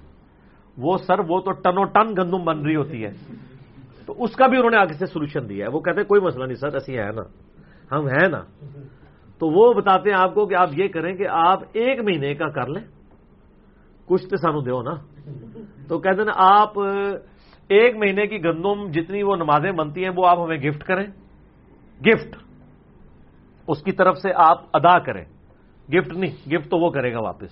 وہ کہیں جی میرے ابا جی کی 8 سے جو 30 سال پہلے مہینے کی نماز چھوٹی تھی نا, اس پورے مہینے کا صدقہ فطر آپ کے لیے. تو آگے وہ جو عالم صاحب ہے نا وہ لیں گے, وہ آپ کو کہیں گے اچھا جی یہ میں نے گندم یا پیسے اس کے ایکویلنٹ لیے, یہ میں آپ کو گفٹ کرتا ہوں. تحفہ تو آپ کسی کو بھی دے سکتے ہیں, تو وہ آپ کو واپس گفٹ کرے گا. آپ پھر اس کو کہیں گے اچھا جی 30 سال پہلے اس سے اگلے مہینے کا. اس طرح رہے گا تو ایک مہینے کا کرتے کرتے کرتے پائے جی ابا بچ جائے 3 مہینے دے پیسے, کوئی مہنگا سودا ہے کسی کا ابا بچ جائے. یہ لانا بات ہے, قرآن میں لکھا ہے کہ اگر زمین بھی پوری فدیہ دے دی جائے تو اللہ کے عذاب سے بھی کوئی بچ سکتا. وہ تو قرآن ہے نا, کتابوں کا دین اور بابوں کا دین اور, وہ تو قرآن ہے نا. یہ بابے نے پھر ایک کہانی کرائی, وہ کرتے کرتے کرتے کرتے پھر انہوں نے باقاعدہ پورا لکھا, انہوں نے کہا جب اینڈ ہو جائے نا جب, تو اینڈ پہ آپ اس کو دے دیں. انہوں نے باقاعدہ بتایا کہ اینڈ پہ جب آپ دیں گے تو اب وہ آپ کو گفٹ نہیں دے گا, اس کے پاس ہی رہنے دیں. اتنی انہیں محنت کرائی ہے, نال ہو کے ابا بخشوایا ہے, اینڈ تے پھر گفٹ لو دے گھر ہی ٹر جاؤ. اس طرح کے بہت سارے ہیلے لکھے ہوئے ہیں. فتاوی عالمگیری میں یہاں تک لکھا ہے, ظاہر اب مرد یا عورت میں سے ایک ہی مال کا مالک ہوتا ہے نا عموماً, یعنی گھر میں زیورات ہیں سپوز, تو بیوی اگر مالک ہے وہ کہتے ہیں ٹھیک ہے سال کے بعد زکات بنتی ہے. وہ کہتے ہیں سال پورا ہونے میں جب ایک دن رہ جائے نا تو وہ بیوی بلا کے خاوند کو گفٹ کر دے سونا, تو اس کا سال پورا ہی نہیں ہوا, زکات ہی نہیں بنے گی. اور جب خاوند کا سال پورا ہونے لگے نا ایک دن پہلے بلا کے اپنی بیوی کو گفٹ کر دے, پوری زندگی موجہ مار دے, اور زکات ہی کوئی نہیں. یہ لکھا ہوا ہے, یعنی پورا باقاعدہ ہیلوں کے اوپر چیپٹر بنے ہوئے ہیں اور یہ طریقے بتائے ہوئے ہیں. اور یہی اصحاب سبت نے بھی کیا تھا, تو اللہ تعالیٰ نے ان کو بندر اور خنزیر بنا دیا تھا اس طرح کی شریعت کے ساتھ کھلواڑ کرنے کے اوپر. تو یہ سارے وہ اس طرح کے ہیلے کرتے ہیں. تو میت کی طرف سے نہ آپ نے نماز پڑھنی ہوگی, صرف منت کے روزے رکھیں گے, صدقہ خیرات کریں گے, حج اور عمرہ کریں گے, اور نمازوں والا معاملہ کوئی نہیں ہوگا. جو قوم میں چلا گیا تو میں نے بتایا وہ سیدنا علی کا قول جو ہے صحیح بخاری میں تعلیقاً موجود ہے کہ 3 لوگوں سے اللہ نے قلم اٹھا لیا ہے, پاگل سے, بچے سے اور مجنون سے. اور اس کی حدیث نبی الاسلام سے بھی, یہ تو حضرت علی کا قول لے کے ہے نا امام بخاری, صحیح شخص سے نبی الاسلام سے سیدنا علی سے یہ یعنی قول لے کے ہیں. ابو داؤد میں تو نبی الاسلام سے حضرت علی نے خود روایت کی ہے کہ 3 لوگوں سے اللہ تعالیٰ نے اپنا قلم اٹھا لیا, پاگل اور مجنون اور بچہ اور سویا ہوا شخص. تو مرفوع حدیث بھی موجود ہے, وہ ابو داؤد میں ہے, اور جو موقوفاً روایت ہے صحیح بخاری کے اندر حضرت علی کا قول ہے, اور حضرت علی نے نبی الاسلام سے جو بیان کیا وہ ابو داؤد کے اندر موجود ہے. تو قومے والے کو بھی اس کے اوپر ہی یعنی قیاس کیا جائے گا, تو اس کی آپ ٹینشن نہ لیں. البتہ قومے والا یعنی اگر وہ یعنی زندہ ہے تو آپ اس کی طرف سے روزوں کا آپ فدیہ دے سکتے ہیں, کیونکہ وہ تو بیمار والے معاملے میں آئے گا نا. تو جو بیمار روزے نہ رکھ سکتا ہو اس کا تو ہے نا معاملہ کہ آپ اس کی طرف سے فدیہ دے دیں, صدقہ فطر, ایک روزے کے بدلے ایک مسکین کو کھانا یا اس کے ایکویلنٹ رقم دے دیں. اکٹھا بھی دے سکتے ہیں, اور وہ ایوریج کھانا جو آپ خود کھاتے ہیں. باقی رمضان شریف کے میرے مسائل ریکارڈڈ ہے, مسئلہ 53A BCD وہ آپ دیکھ سکتے ہیں. ٹھیک ہو گیا. علی بھائی اگلا سوال ہے, قرآن حکیم میں جن مقامات پر خنزیر کے گوشت کی حرمت بیان ہوئی ہے وہیں پر گدھوں کے حرام ہونے کا بھی ذکر موجود ہو سکتا تھا, لیکن ایسا نہیں ہے. تو پھر کیا وجہ ہے کہ مسلمان گدھوں کے گوشت کو حرام سمجھتے ہیں, جبکہ دوسری طرف پاکستان میں گدھوں کا گوشت ہوٹلوں میں بڑے پیمانے پر کھلایا جا رہا ہے؟ پلیز وضاحت فرما دیں. دیکھیں جی, شریعت کے 2 انڈیپینڈنٹ سورسز ہیں, قرآن اور سنت. کسی مسلمان کا یہ دعویٰ نہیں ہے جو مسلمان ہے کہ دین کا ماخذ صرف قرآن ہے یا دین کا ماخذ صرف سنت ہے. دونوں کمبائنڈ فارم کے اندر. کبھی کسی نے یہ تو نہیں کہا کہ جی ہمیں دکھائیں کہ پلیز قرآن میں نماز کا طریقہ کیا لکھا ہوا ہے, اس لیے کہ قرآن کا ٹاپک عقیدہ ہے, شرعی احکام بھی بیان کرتا ہے, لیکن کئی ایک تفصیلات سنت کے اندر آتی ہیں. قرآن حکیم میں اللہ تعالیٰ نے 4 چیزوں کے بارے میں بارہا اس کو ریپیٹ کیا ہے, سورۃ الانعام کے اندر, سورۃ المائدہ کے اندر, سورۃ النحل کے اندر, کہ اللہ تعالیٰ نے تمہارے لیے حرام کر دیا ہے. نمبر 1 بہتا ہوا لہو, ٹھیک ہے. نمبر 2 مردار, اور نمبر 3 خنزیر کا گوشت یعنی پگ سور کا گوشت, اور نمبر 4 وہ چیز جس کے ذبح کے وقت غیر اللہ کا نام لیا گیا ہو. تو لیکن باقی ڈیٹیلز نہیں آئی ہیں. باقی ڈیٹیل تو پھر صحیح بخاری مسلم میں موجود ہے کہ نبی علیہ السلام نے تمام درندے بھی حرام فرمائے ہیں، چاہے وہ پرندوں میں سے ہوں چاہے وہ جانوروں میں سے ہوں جن کے دانت نوکیلے ہوتے ہیں اور وہ دانتوں کے ذریعے شکار کرتے ہیں. تو وہ ساری کیٹیگری، یعنی آپ چیل اس میں آ جائے گا، کوا اس میں آ جائے گا، یہاں پہ آپ ریچھ اس میں آ جائے گا، کتا اس میں آ جائے گا، یہ سارے کے سارے اس میں پوری کیٹیگری ڈیفائن کر دی گئی ہے. اسی طریقے سے بخاری اور مسلم میں حدیث ہے کہ غزوہ خیبر کے موقع پر سیدنا علی کہتے ہیں کہ نبی علیہ السلام نے پالتو گدوں کے گوشت کو حرام فرما دیا. اس سے پہلے پالتو گدوں کا گوشت جائز تھا اسلام میں، بعد میں حرام کیا گیا. میرا ایک ڈیٹیل کلپ بھی ریکارڈ ہوا ہے بھینس کے گوشت کے اوپر، گدوں کے گوشت کے اوپر، مرغی کے اوپر، انڈے کے اوپر، گھوڑے کے اوپر. گھوڑا تو خیر حلال ہے، بخاری مسلم میں حدیث موجود ہے کہ گھوڑا حلال ہے، مرغی بھی حلال ہے، انڈا بھی حلال ہے، بھینس بھی حلال ہے. وہ کلپ آپ میرا دیکھ لیں تو اس میں میں نے ڈیٹیلز بتائی ہیں. تو قرآن پاک میں کسی چیز کی حرمت آنا ضروری نہیں ہے. سنت ایک انڈیپینڈنٹ سورس ہے، کئی چیزیں سنت سے ہمیں پتہ چل رہی ہوتی ہیں، دونوں کو ملا کے چیزیں بیان ہو رہی ہوتی ہیں. اور یہ صرف یعنی گدوں کو لے کے نہ بیٹھ جائیں، باقی بھی کئی شریعت کے احکام ہیں جو سنت سے پتہ چل رہے ہوتے ہیں.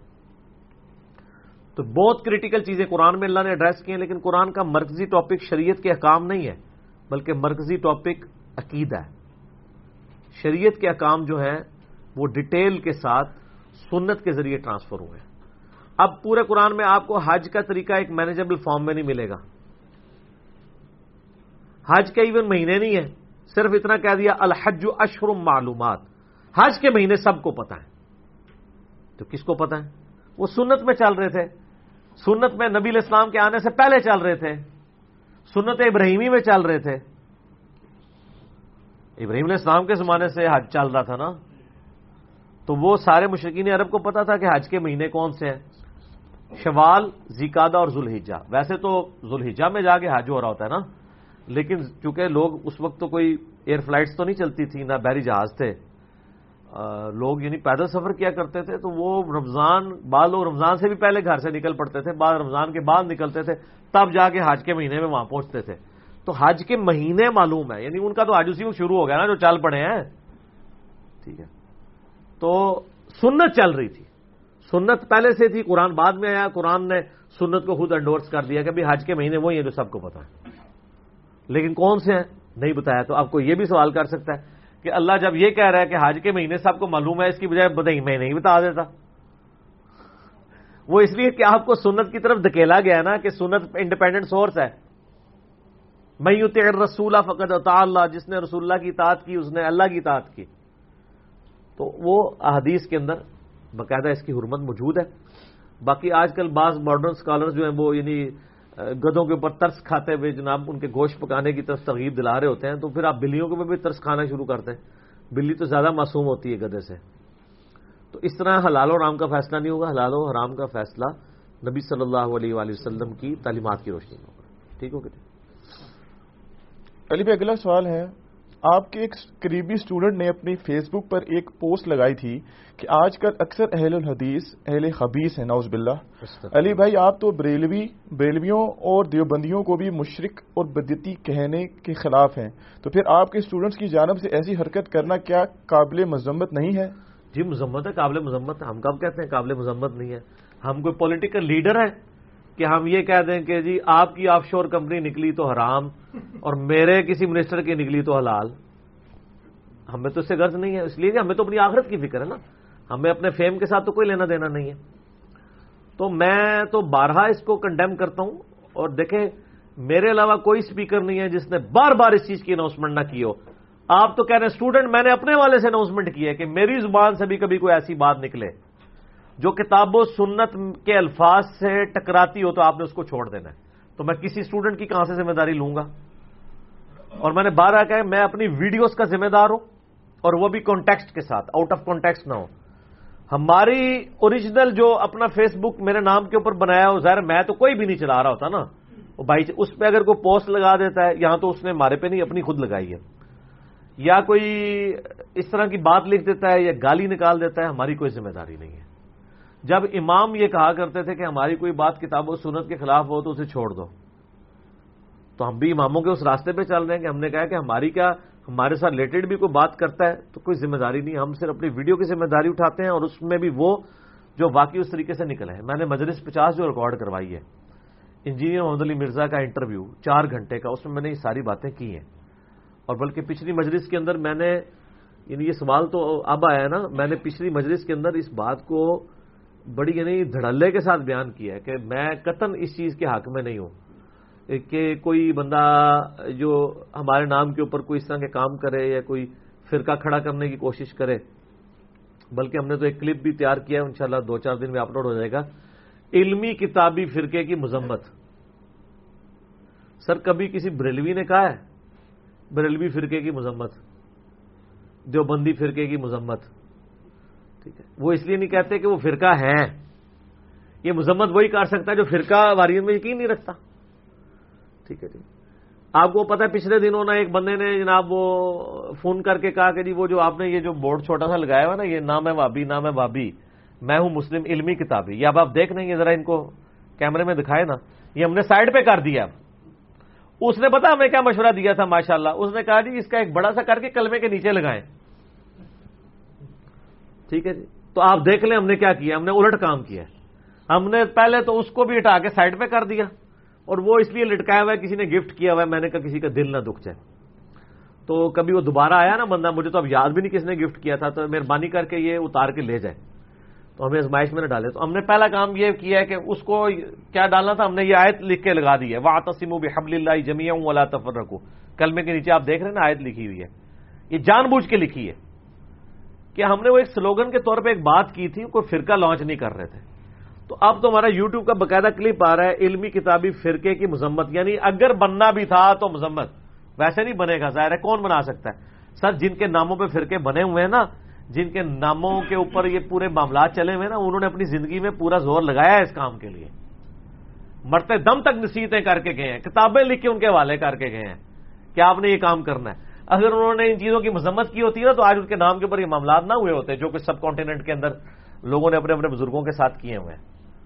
تو ہم تو بار بار مذمت کر رہے ہیں، میں یعنی اللہ معافی دے، ہم نے تو یقین کریں کہ یعنی جن مکاتب فکر سے ہمیں یعنی تکلیف بھی پہنچی ہے، ہم نے کبھی بھی ان کے لیے کبھی اس طرح کے الفاظ استعمال نہیں کیے کہ ہم کسی کو خبیث کہہ دیں۔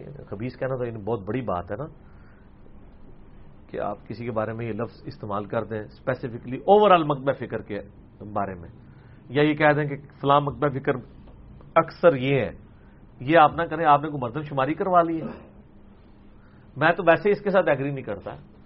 اہل حدیث کے اندر تو سب سے زیادہ لوگ موجود ہیں جو کتاب و سنت کی بات کو سنتے ہیں۔ اہل حدیث سے ہمیں ذرا خطرہ نہیں ہوتا کہ ہم انہیں کتاب و سنت کی بات بتائیں گے تو آگے سے ہمیں کتے کی طرح کاٹ لیں گے، جو قرآن پاک میں ہے نا، علماء سو کی مثال کتے کی سی ہے۔ یہ کتے کی مثال یعنی علماء سو کے بارے میں اللہ تعالیٰ نے قرآن میں بیان کی ہے، لیکن باقیوں کے بارے میں تو ہمیں ڈر لگا رہتا ہے کہ یار اس کو بات کی کہیں برا ہی نہ بنا جائے، الٹا یہ کہ یار یہ تم قرآن ڈائریکٹ کیوں پڑھ رہے ہو، گمراہ ہو جاؤ گے، یہ احادیث جو علماء سے پوچھ پوچھ کے چلنی چاہیے۔ یہ ڈر کم از کم اہل حدیث کے بارے میں تو نہیں ہوتا۔ عوام الناس کی بات کر رہا ہوں، مولوی تو مولوی ہے بھائی جی، پاویں مسلمانوں دا ہوئے تے پاویں یہودیاں دا ہوئے تے پاویں عیسائیاں دا ہوئے، سارے پاس ایک ہی کام ہے، ان کی بھی اسی طرح کی سٹوریاں میں ملتی رہتی ہیں۔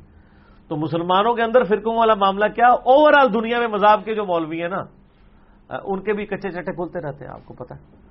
اگر ہمارے مدرسوں کے مولویوں کے سکینڈل سامنے آتے ہیں تو ویٹیکن سٹی کا تو سکینڈل صاحب نے CNN اور BBC کے اوپر دیکھ لیا، وہاں کے جو بڑے بڑے پوپ بیٹھے ہوئے ہیں انہوں نے کیا کچھ نہیں کیا ہے بے حیائی پہ مبنی کام، بلکہ وہ سپاٹ لائٹ کے نام سے فلم بھی بنی ہوئی ہے اس کے اوپر۔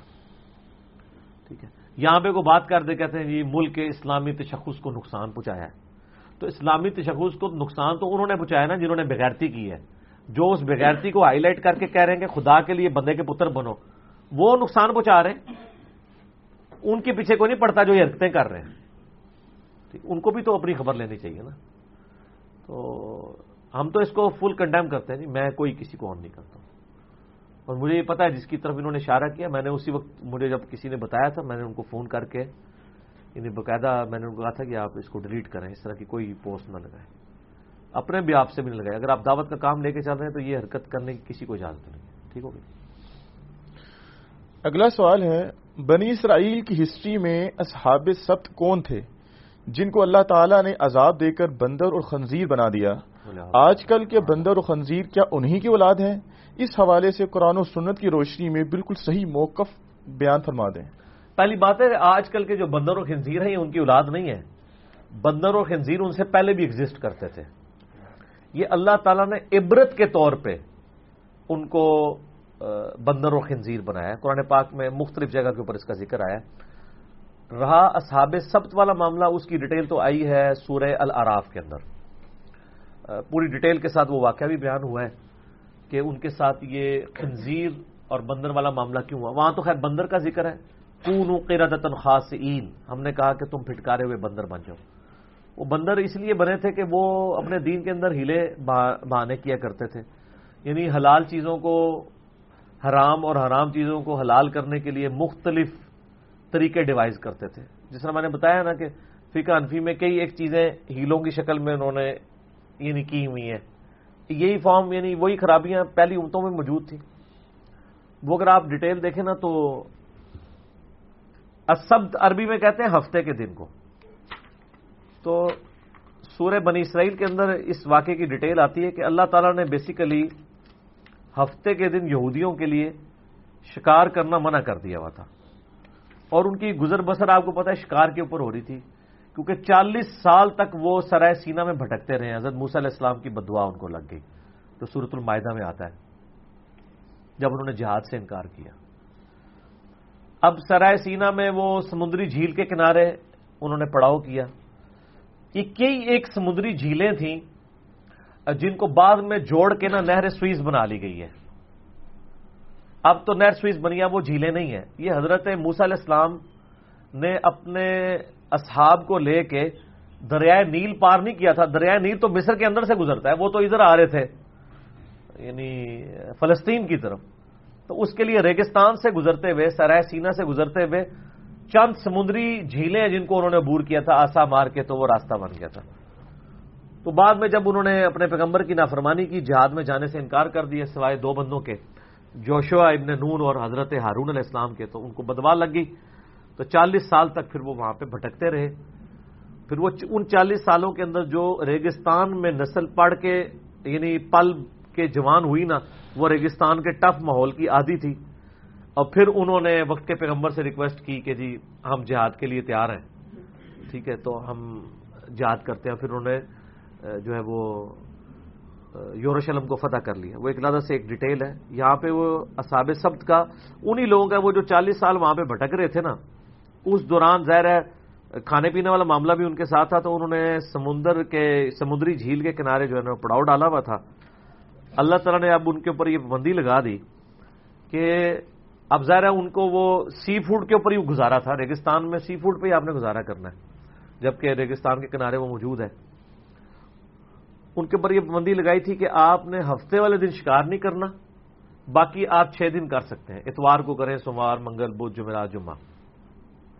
ہفتے والے دن شکار منع ہے، اور ہفتے سے مراد یہ ہے کہ جمعے کی مغرب جیسے ہی داخل ہوگی شکار منع ٹل ہفتے کی مغرب تک، یہ ان کی پابندی تھی۔ باقی 7 دن 6 دن کریں۔ اچھا، لیکن چونکہ یہ اللہ نے ان کے لیے آزمائش بنائی تھی، تو آزمائش تو پھر اسی وقت ہوتی ہے نا کہ جب باقی دنوں میں مچھلیاں نہ آئیں اور ہفتے والے دن ساری مچھلیاں آ رہی ہوں، اور نہ صرف آ رہی ہوں بلکہ آپ قرآن میں دیکھیں گے اللہ تعالیٰ فرماتا ہے کہ وہ ان کے سامنے چھلانگیں مارتی تھی اور انہوں نے چھیڑ دیا، سنا پڑھو نہ سانو۔ یہ میں آپ کو الفاظ پڑھ کے سناتا ہوں۔ اور اللہ نے فرمایا ہم نے جان بوجھ کے ایسے کیا تھا تاکہ آزمائش تو تبھی بنتی تھی نا، اگر باقی دنوں میں مچھلی آ رہی ہوتی اور ہفتے والے دن بھی آ رہی ہوتی تو ان کے لیے آزمائش کیسے بنتی؟ اعوذ باللہ من الشیطان الرجیم، سورۃ الاعراف آیت نمبر 163 پارہ نمبر 9 میں، وَاسْأَلْهُمْ عَنِ الْقَرْيَةِ الَّتِي كَانَتْ حَاضِرَةَ الْبَحْرِ، ان سے پوچھئے ان بستی والوں کا حال جو کہ ایک سمندری جھیل کے کنارے آباد تھی، اذ یعدون فی السبت اذ تأتیہم حیتانہم یوم سبتہم، جبکہ انہوں نے ہفتے والے دن کے معاملے میں حد سے تجاوز کیا، جبکہ مچھلیاں جو تھی حیتانہم یوم سبتہم شرعا، وہ ہفتے والے دن چھلانگیں مارتی تھی ان کی نظروں کے سامنے، ٹھیک ہے۔ اب پورا ہفتہ مچھلی نظر آئے، ہفتے والے دن مچھلیاں جناب اس طرح سامنے ہیں کہ وہ ہاتھ سے بھی پکڑی جائیں، اتنی زیادہ مچھلیاں آ جاتی تھیں، تو پھر کتنا صبر ہوتا ہے. وَيَوْمَ لَا يَسْبِتُونَ، اور جب ہفتے کا دن نہیں ہوتا تھا، لا تأتیہم، کوئی مچھلی نظر ہی نہیں تھی آتی، پورا پورا دن جال لگا کے بیٹھے رہتے تھے.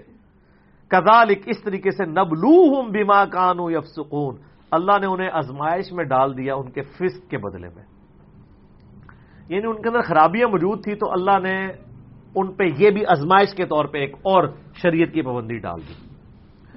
وَإِذْ قَالَتْ أُمَّةٌ مِّنْهُمْ، اب کیا ہوا کہ بنی اسرائیل میں 3 گروہ بن گئے. اس کا پورا واقعہ نا انہی آیات کے کانٹیکسٹ میں المستدرک للحاکم میں موجود ہے. میں نے پہلے بھی کئی دفعہ بتایا، قرآن کی بیسٹ تفسیر صحیح بخاری کا کتاب التفسیر چیپٹر، جامعہ ترمذی کا کتاب التفسیر چیپٹر اور المستدرک للحاکم کا کتاب التفسیر چیپٹر ہے.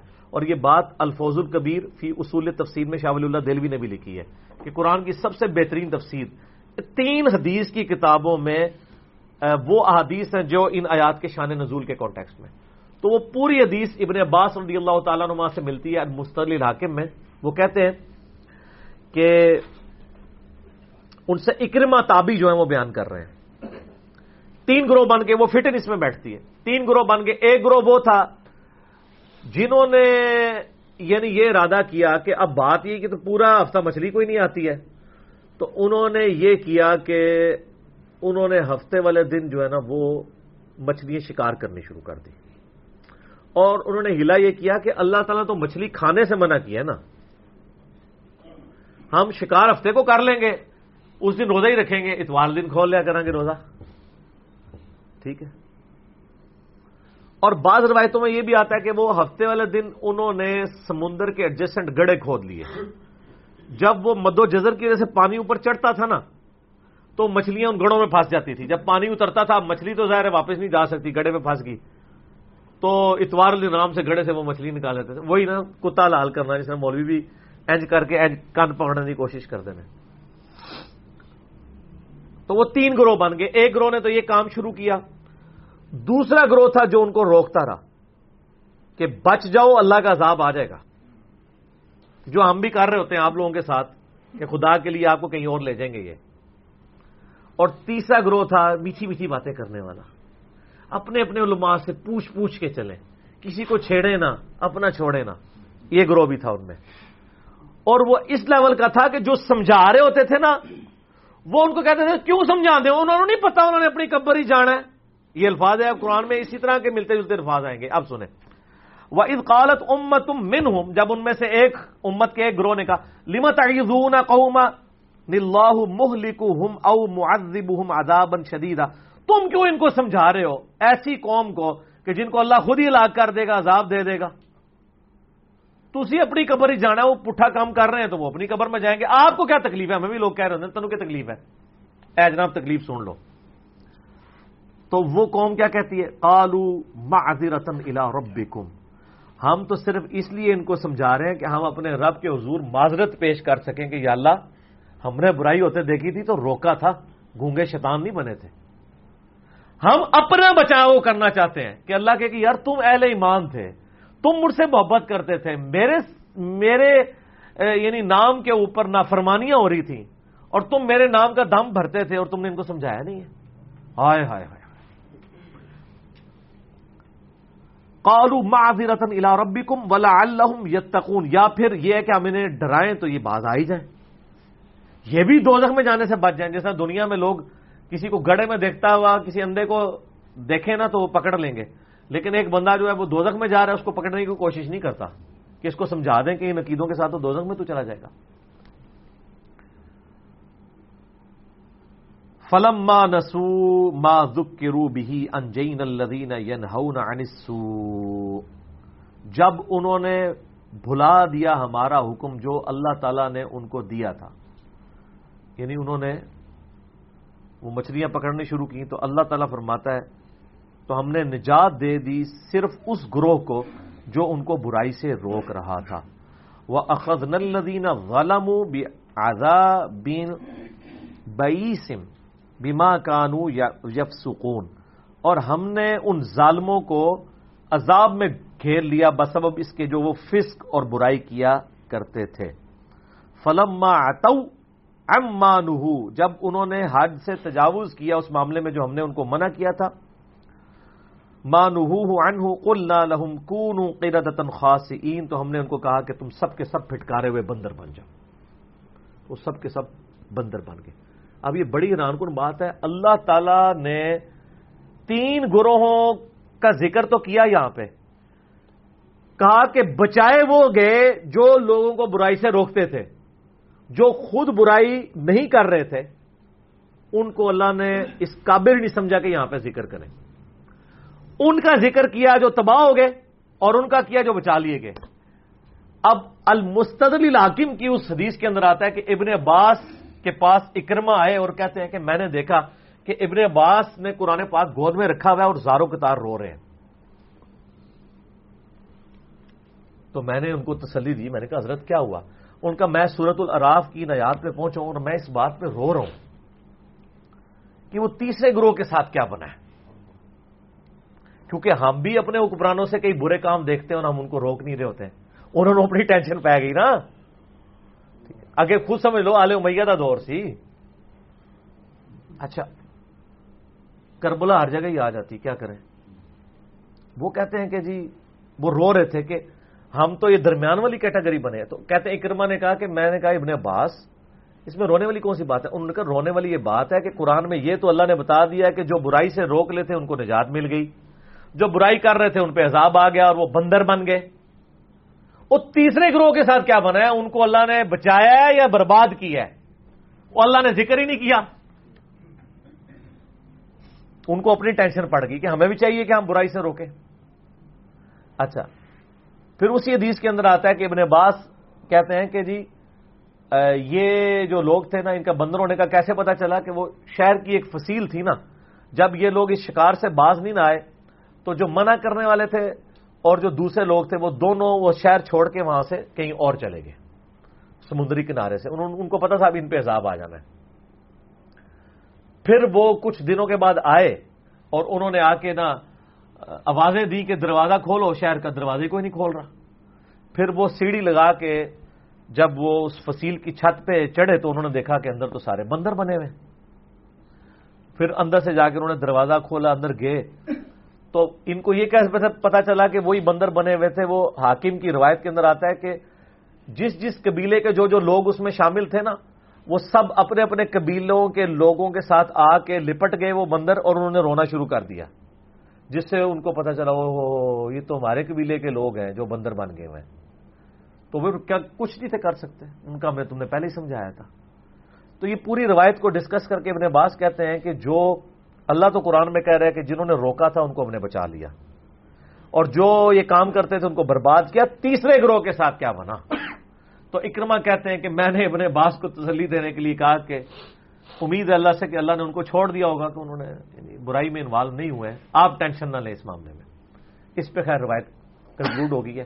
اب پتہ نہیں ان کے ساتھ کیا ہوا ہے، لیکن ذالک اضعف الایمان جو صحیح مسلم میں حدیث ہے، برائی دیکھو تو ہاتھ سے روکو، ہاتھ سے نہیں روک سکتے تو زبان سے یہ زبان سے ہی روک رہے تھے، ہاتھ سے نہیں روک رہے تھے.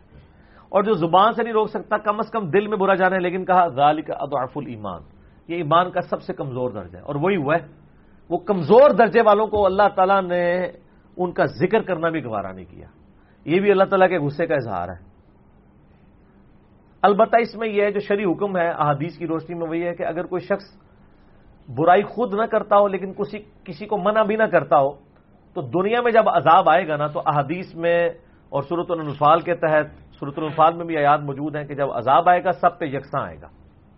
ہاں آخرت پھر ان لوگوں کی برباد ہوگی کہ جو لوگ برے کام کرتے تھے، آخرت میں اللہ تعالیٰ ان کو بچا لے گا جنہوں نے خود نہیں کیا. لیکن دنیا میں جب عذاب آئے گا تو سورۃ الانفال میں ہے کہ پھر خاص ان لوگوں پہ نہیں آئے گا جو برائی میں انوالو تھے، بلکہ ان لوگوں پہ بھی آ جائے گا جو ان کو روکا نہیں کرتے تھے. یعنی یہ اس کا شرعی حکم اس حوالے سے موجود ہے. ٹھیک ہو گیا جی؟ علی بھائی اگلا سوال ہے، بعض لوگ حضرت معاویہ رضی اللہ عنہ کو خال المومنین یعنی مومنین کا ماموں کہتے ہیں کیونکہ ان کی بہن سیدہ ام حبیبہ رضی اللہ عنہا مومنین کی ماں ہیں. اگر یہی بات ہے تو سیدنا ابو بکر اور سیدنا عمر رضی اللہ تعالیٰ عنہ کو مومنین کے نانا کا لقب کیوں نہیں دیا جاتا؟ یہ جو لقب دے رہے ہیں ان سے ہی پوچھے نا، یہ تو انہی کے لیے پھکی ہے کہ اللہ کے بندو، یہ آپ لوگوں نے ایک جعلی فضیلت بنا لی ہے کسی بندے کے بارے میں کہ جو نبی علیہ السلام کی بیوی کا کوئی بھی بھائی ہوگا وہ امت کا ماموں بن جائے گا. ٹھیک ہے، یہ اگر یہ بات ہوتی تو قرآن و حدیث میں کہیں آئی ہوتی. قرآن پاک میں صرف نبی علیہ السلام کے ساتھ جس کا ڈائریکٹ رشتہ ہے نا وہ سورہ الاحزاب میں آیا ہے سٹارٹ ہی میں، النبی اولا بالمؤمنین من انفسہم وازواجہ امہاتہم. نبی صلی اللہ علیہ وآلہ وسلم مومنین کی جانوں سے بڑھ کر ان پر حق رکھتے ہیں اور نبی کی بیویاں امت کی مائیں. بس اتنا ذکر ہوا ہے. آگے یہ جو آپ ضرب تقسیمیں لگا رہے ہیں نا، یہ وہی ہے جس طریقے سے وہ لوگ دعا کرتے ہیں نا، ربنا آتنا فی الدنیا حسنہ وفی الآخرۃ حسنۃ وقنا عذاب النار وقنا عذاب القبر وقنا عذاب الحشر وقنا عذاب المیزان، یہ لگا رہے ہوتے ہیں نا، اور وہ یہ اسی طریقے سے خال المومنین بھی بن گئے. بھائی قرآن تو کہہ رہا ہے نبی کی بیویاں امت کی مائیں ہیں. کہیں یہ نہیں کہا گیا کہ نبی کی بیویوں کے جو باپ ہیں وہ امت کے نانا ہیں، نبی کی بیوی کے جو بھائی ہیں وہ امت کے ماموں ہیں. ٹھیک ہے، تو مجھے بتائیں نبی کا بھائی پھر کیا ہوگا؟ امت کا چاچا. تو سیدنا علی تو نبی علیہ السلام کے بھائی بھی لگتے ہیں نا، چچا زاد. ٹھیک ہے، حضرت عباس بن عبد المطلب جو حضور صلی اللہ علیہ وسلم کے چچا ہیں، اور ان کے جو جتنے بیٹے ہوں گے وہ امت کے کیا چچا لگنا شروع ہو جائیں گے. یہ جعلی قسم کی باتیں بنائی ہوئی انہوں نے. اگر اس طرح خال المومنین یعنی مومنین کے ماموں والا معاملہ کیا جائے نا تو اس امت کا کوئی ایک ماموں نہیں بنتا. نبی علیہ السلام کی جتنی بیویاں تھیں نا ان کے اگر بھائی گنے نا تو 20 سے زیادہ ماموں بنتے ہیں. لیکن آپ حیران ہوں گے کہ 20 ماموں نہیں آپ نے کبھی سنے، ایک ہی کو ماموں کہا جا رہا ہے، اور ان 20 میں 2 ڈومیننٹ بندے ہیں. یعنی مجھے بتائیں نبی علیہ السلام کی سب سے لاڈلی 2 بیویاں کون سی ہیں؟ حضرت خدیجہ تو ہیں، ان جیسا تو کوئی نہیں. ان کو تو میں باقیوں سے کمپیئر کرنا بھی گستاخی سمجھتا ہوں. جب کمپیریزن کی بات آئے گی تو وہ تو لادہ سے ہیں، ان کی زندگی میں تو حضور نے دوسری شادی بھی نہیں کی. سیدہ خدیجہ پہ میرا کلپ دیکھ لیں. باقی جو بیوی ہیں ان میں سے سب سے لاڈلی 2 بیویاں کون سی ہیں؟ سیدہ عائشہ اور حفصہ. اور ان کے باپ کون ہیں؟ ابو بکر و عمر. سیدہ عائشہ اور حفصہ ان کے جو باپ ہیں سیدنا ابو بکر اور سیدنا عمر، یہ امت کے نانا کیوں نہیں ہے جی؟ جب وہ امت کی مائیں ہیں تو کہیں ملتا ہے کسی بزرگ بابے نے جس نے کہانی کی آل امیہ کو بچانے کے لیے، اس کو شیطان نے یہ کہانی نہیں پڑھائی ہے کہ تو یہ لکھ دے کہ ابو بکر و عمر امت کے نانا ہے. شکر ہے شیطان سے غلطی ہو گئی ہے، شیطان بھی غلطی کر ہی جاتا ہے نا. پھر اللہ نے ایک شاید چھڈی جیڑی پکڑ لینی ہے، نہ میں وابی نہ میں بابی، میں ہوں مسلم علمی کتابی. اچھا، پھر سب سے لاڈلے ماموں تو وہ ہونے چاہیے جو لاڈلی بیویوں کے بھائی ہیں. تو سیدنا عبداللہ بن عمر سیدہ حفصہ کے بھائی ہیں نا، تو وہ خال المومنین کیوں نہیں ہے؟ کہیں آپ نے لکھا دیکھا ہے عبداللہ بن عمر خال المومنین؟ اس لیے کہ عبداللہ بن عمر کو اس طرح جعلی طریقے سے فضیلت بنوانے کی ضرورت ہی نہیں ہے. عبداللہ بن عمر کی فضیلت بخاری اور مسلم میں آئی ہے، عبداللہ ابن عمر رجل صالح. نبی علیہ السلام نے خود فرمایا عبداللہ ایک نیک مرد ہے. جب نبی علیہ السلام نے اس کو سرٹیفکیٹ دے دیا ہے، اس کو اب کسی جعلی سرٹیفکیٹ کی ضرورت نہیں ہے کہ وہ رشتہ داری بنانا شروع کر دے. اچھا، دوسری طرف سیدہ عائشہ کے بھائی ہیں عبد الرحمن بن ابی بکر، ان کو کسی نے خال المومنین نہیں کہا.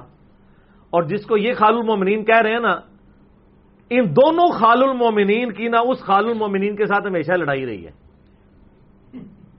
اور ظلم یہ ہے کہ یہ جو جید صحابہ ہیں، ٹھیک ہے، ان کو خال المومنین سے محروم کر دیا ہے، اور وہ خال المومنین جو کتاب و سنت کے خلاف چلتے تھے تو یہ خال المومنین ان کو سمجھایا کرتے تھے، اس کو اوپر کر دیا.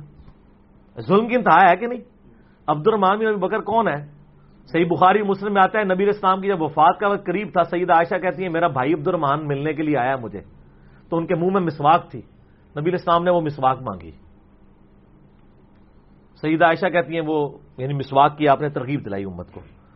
نبی علیہ السلام نے اپنے منہ میں ڈالی تو وہ سخت تھی، چبا نہیں سکے آپ، تو آپ نے مجھے دی تو میں نے چبا کے نبی علیہ السلام کے منہ میں ڈالی اور وہ کہتی ہیں کہ اللہ کا شکر ہے کہ اللہ تعالیٰ نے میرے تھوک کو اور نبی علیہ السلام کے تھوک لعاب دہن کو ایک جگہ جمع کر دیا اس دن جو نبی علیہ السلام کی دنیا کی زندگی کا آخری دن اور آخرت کی زندگی کا پہلا دن تھا. یہ صحیح بخاری میں حدیث ہے. وہ تھوک کیسے جمع ہوا؟ پہلے نبی علیہ السلام نے منہ میں ڈالی, پھر حضرت عائشہ نے چبائی تو آپ کا تھوک مبارک سیدہ عائشہ کے منہ میں گیا, پھر واپس جب نبی علیہ السلام کے مبارک منہ میں آیا تو حضرت عائشہ کا تھوک نبی علیہ السلام کے منہ میں آیا. اور سر عبد الرحمان بن ابی بکر کا بھی تو آیا نا, انہوں نے بھی تو پکڑی ہوئی تھی نا مسواک, سٹارٹ تو وہاں سے ہوئی ہے. تو وہ خال المومنین نہیں ہے. وہ سر خال المومنین اس لیے نہیں ہے کہ اس کے بارے میں صحیح بخاری میں حدیث موجود ہے 4827 جو ہم نے یہ کربلا والے ریسرچ پیپر پہ ڈالی ہوئی ہے, یہ آپ فری ڈاک میں منگوا سکتے ہیں. الحمدللہ پورے ملک کے اندر ڈاک جاتی ہے. واقعہ کربلا کا حقیقی پس منظر 72 صحیح الاسناد احادیث کی روشنی میں 200 روایتیں میں نے اہل سنت کی کتابوں سے مین سٹریم اکثر بخاری مسلم سے جمع کی ہیں. آپ ہماری اکیڈمی میں کال کریں صبح 9 سے لے کے زور تک اور شام کو عصر سے مغرب تک, +92 کے کوڈ کے ساتھ 321-5900-162 نمبر ہے اکیڈمی کا, 0321-5900-162. تو یہ آپ منگوائیں, فری آئے گی انشاءاللہ. باقی ریسرچ پیپر بھی اور اس کو پڑھیں. اس میں نے ڈالی ہوئی ہے صحیح بخاری کی 4827 کہ مروان بن حکم کو جب گورنر نے حجاز بنایا, مدینے کا گورنر حضرت معاویہ رضی اللہ تعالیٰ نے اپنے دور ملوکیت میں, تو اس نے ایک دن خطبے کے دوران کہا کہ اللہ تعالیٰ نے امیر المومنین کو یہ بات یعنی سجھائی ہے, وہ امت کے وسیع تر مفاد میں چاہتے ہیں کہ وہ اپنے بعد اپنے بیٹے کو خلیفہ نامزد کر دیں. تو بخاری کے الفاظ ہیں عبد الرحمان بن ابی بکر وہاں کھڑے ہو گئے اور انہوں نے کچھ کہا. امام بخاری ذرا شرمیلے مزاج کے تھے, انہوں نے اس کو سکپ کر دیا, صرف کہا کچھ تو کہا تھا نا. جب امام بخاری کو کسی راوی نے حدیث بتائی ہے تو اس نے آدھی کہانی تو نہیں بتائی نا, ٹھیک ہے. تو یہ محدثین کے ہاں مزاج پایا جاتا ہے, کہیں وہ فلاں فلاں کر کے نام ہائڈ کر دیتے ہیں. ظاہر ملوکیت کا دور ہے, جان بھی بچانی ہوتی ہے. تو کچھ کہا, آگے پھر بخاری کے الفاظ ہیں, اس کے اوپر مروان بن حکم نے کہا پکڑو اس کو, خال المومنین کو پکڑو. خال المومنین یہ نہیں بن سکتا. ابو بکر کا بیٹا, سیدہ عائشہ کا بھائی, اور سیدہ عائشہ کا وہ بھائی جس میں ماں بھی وہی ہے سیم. یہ سگا بھائی جو حضرت عائشہ کی جو ہمارے سب کانٹیننٹ میں ہوتا ہے نا سگا کے ماں باپ ایک ہوں, وہ یہی ہے عبد الرحمان بن ابی بکر. محمد بن ابی بکر سگا بھائی نہیں ہے. ہاں اسلام میں وہ سگا ہے کیونکہ باپ ایک ہے, لیکن ان کی ماں علیحدہ تھی. یہ وہ ہے جس کی ماں بھی وہ ہے, ایک خال المومنین نہیں ہے. اس لیے کہ اس خال المومنین نے ان کے خال المومنین کے غیر شرعی چیزوں کو ہائی لائٹ کیا, تو انہوں نے ٹائٹل ہی چھین لیا جس کو خال المومنین کہنا چاہیے تھا. تو وہ سیدہ عائشہ کے حجرے میں چھپ گیا جا کے. تو مروان بن حکم نے باہر سے اپنا غصہ نکالا. ظاہر حضرت عائشہ کے حجرے میں تو نہیں جا سکتا تھا, لوگوں نے مخالفت کرنی تھی کہ بھئی امہات المومنین میں سے. انہوں نے کہا ابو بکر کے بیٹے تو وہی ہے نا جس کے بارے میں سورہ احقاف کی وہ آیت نازل ہوئی ہے کہ یہ کہتا ہے کہ میرے ماں باپ مجھے کہتے ہیں تمہیں مرنے کے بعد زندہ کیا جائے گا, یہ اگلے لوگوں کی سٹوری ہیں. ابو بکر کے بیٹے یہ تیرے بارے میں یہ آیت نازل ہوئی ہے. اندازہ کرو, اے خال المومنین کا احترام, اپنا خال المومنین اور جڑا وڈا خال المومنین ہوتا ہے احترام ہو رہا ہے. تو سیدہ عائشہ نے اندر سے جواب دیا اس کو خاموش ہو جا, آل ابو بکر کے بارے میں کوئی آیت نازل نہیں ہوئی ہے سوائے جو میری برات کے لیے سورہ نور میں آیات نازل ہوئی تھی. اتنی روایت تو بخاری میں ہے. یہ روایت کی ڈیٹیلز تفسیر ابن کثیر میں بھی ہے, سنن نسائی الکبرا کے اندر بھی ہے, المستدرک الحاکم میں بھی موجود ہیں, اور کئی محدثین نے نقل کیا ہے. اور ابن حجر اسقلانی نے فتح الباری میں صحیح بخاری کی شرح میں وہ ساری طرق جمع کیے ہیں, اور سب انجینئر صاحب نے بھی کیے ہیں اس میں کہ وہ کیا کہا تھا اس نے. جب اس نے کہا نا کہ وہ امت کے مفاد میں یہ چاہ رہے ہیں, تو عبد الرحمان بن ابی بکر نے کہا کہ سیدھی طرح کہو تمہارا امیر المومنین کیسر و کسرا کی سنت کو زندہ کرنا چاہتا ہے, ابو بکر و عمر کی سنت کو نہیں. ابو بکر اور عمر نے تو اپنے بچوں کو خلیفہ نہیں بنایا تھا, ورنہ تو وہ خود بیٹے تھے ابو بکر کے. تو اس پہ اس نے کہا پکڑو اس کو.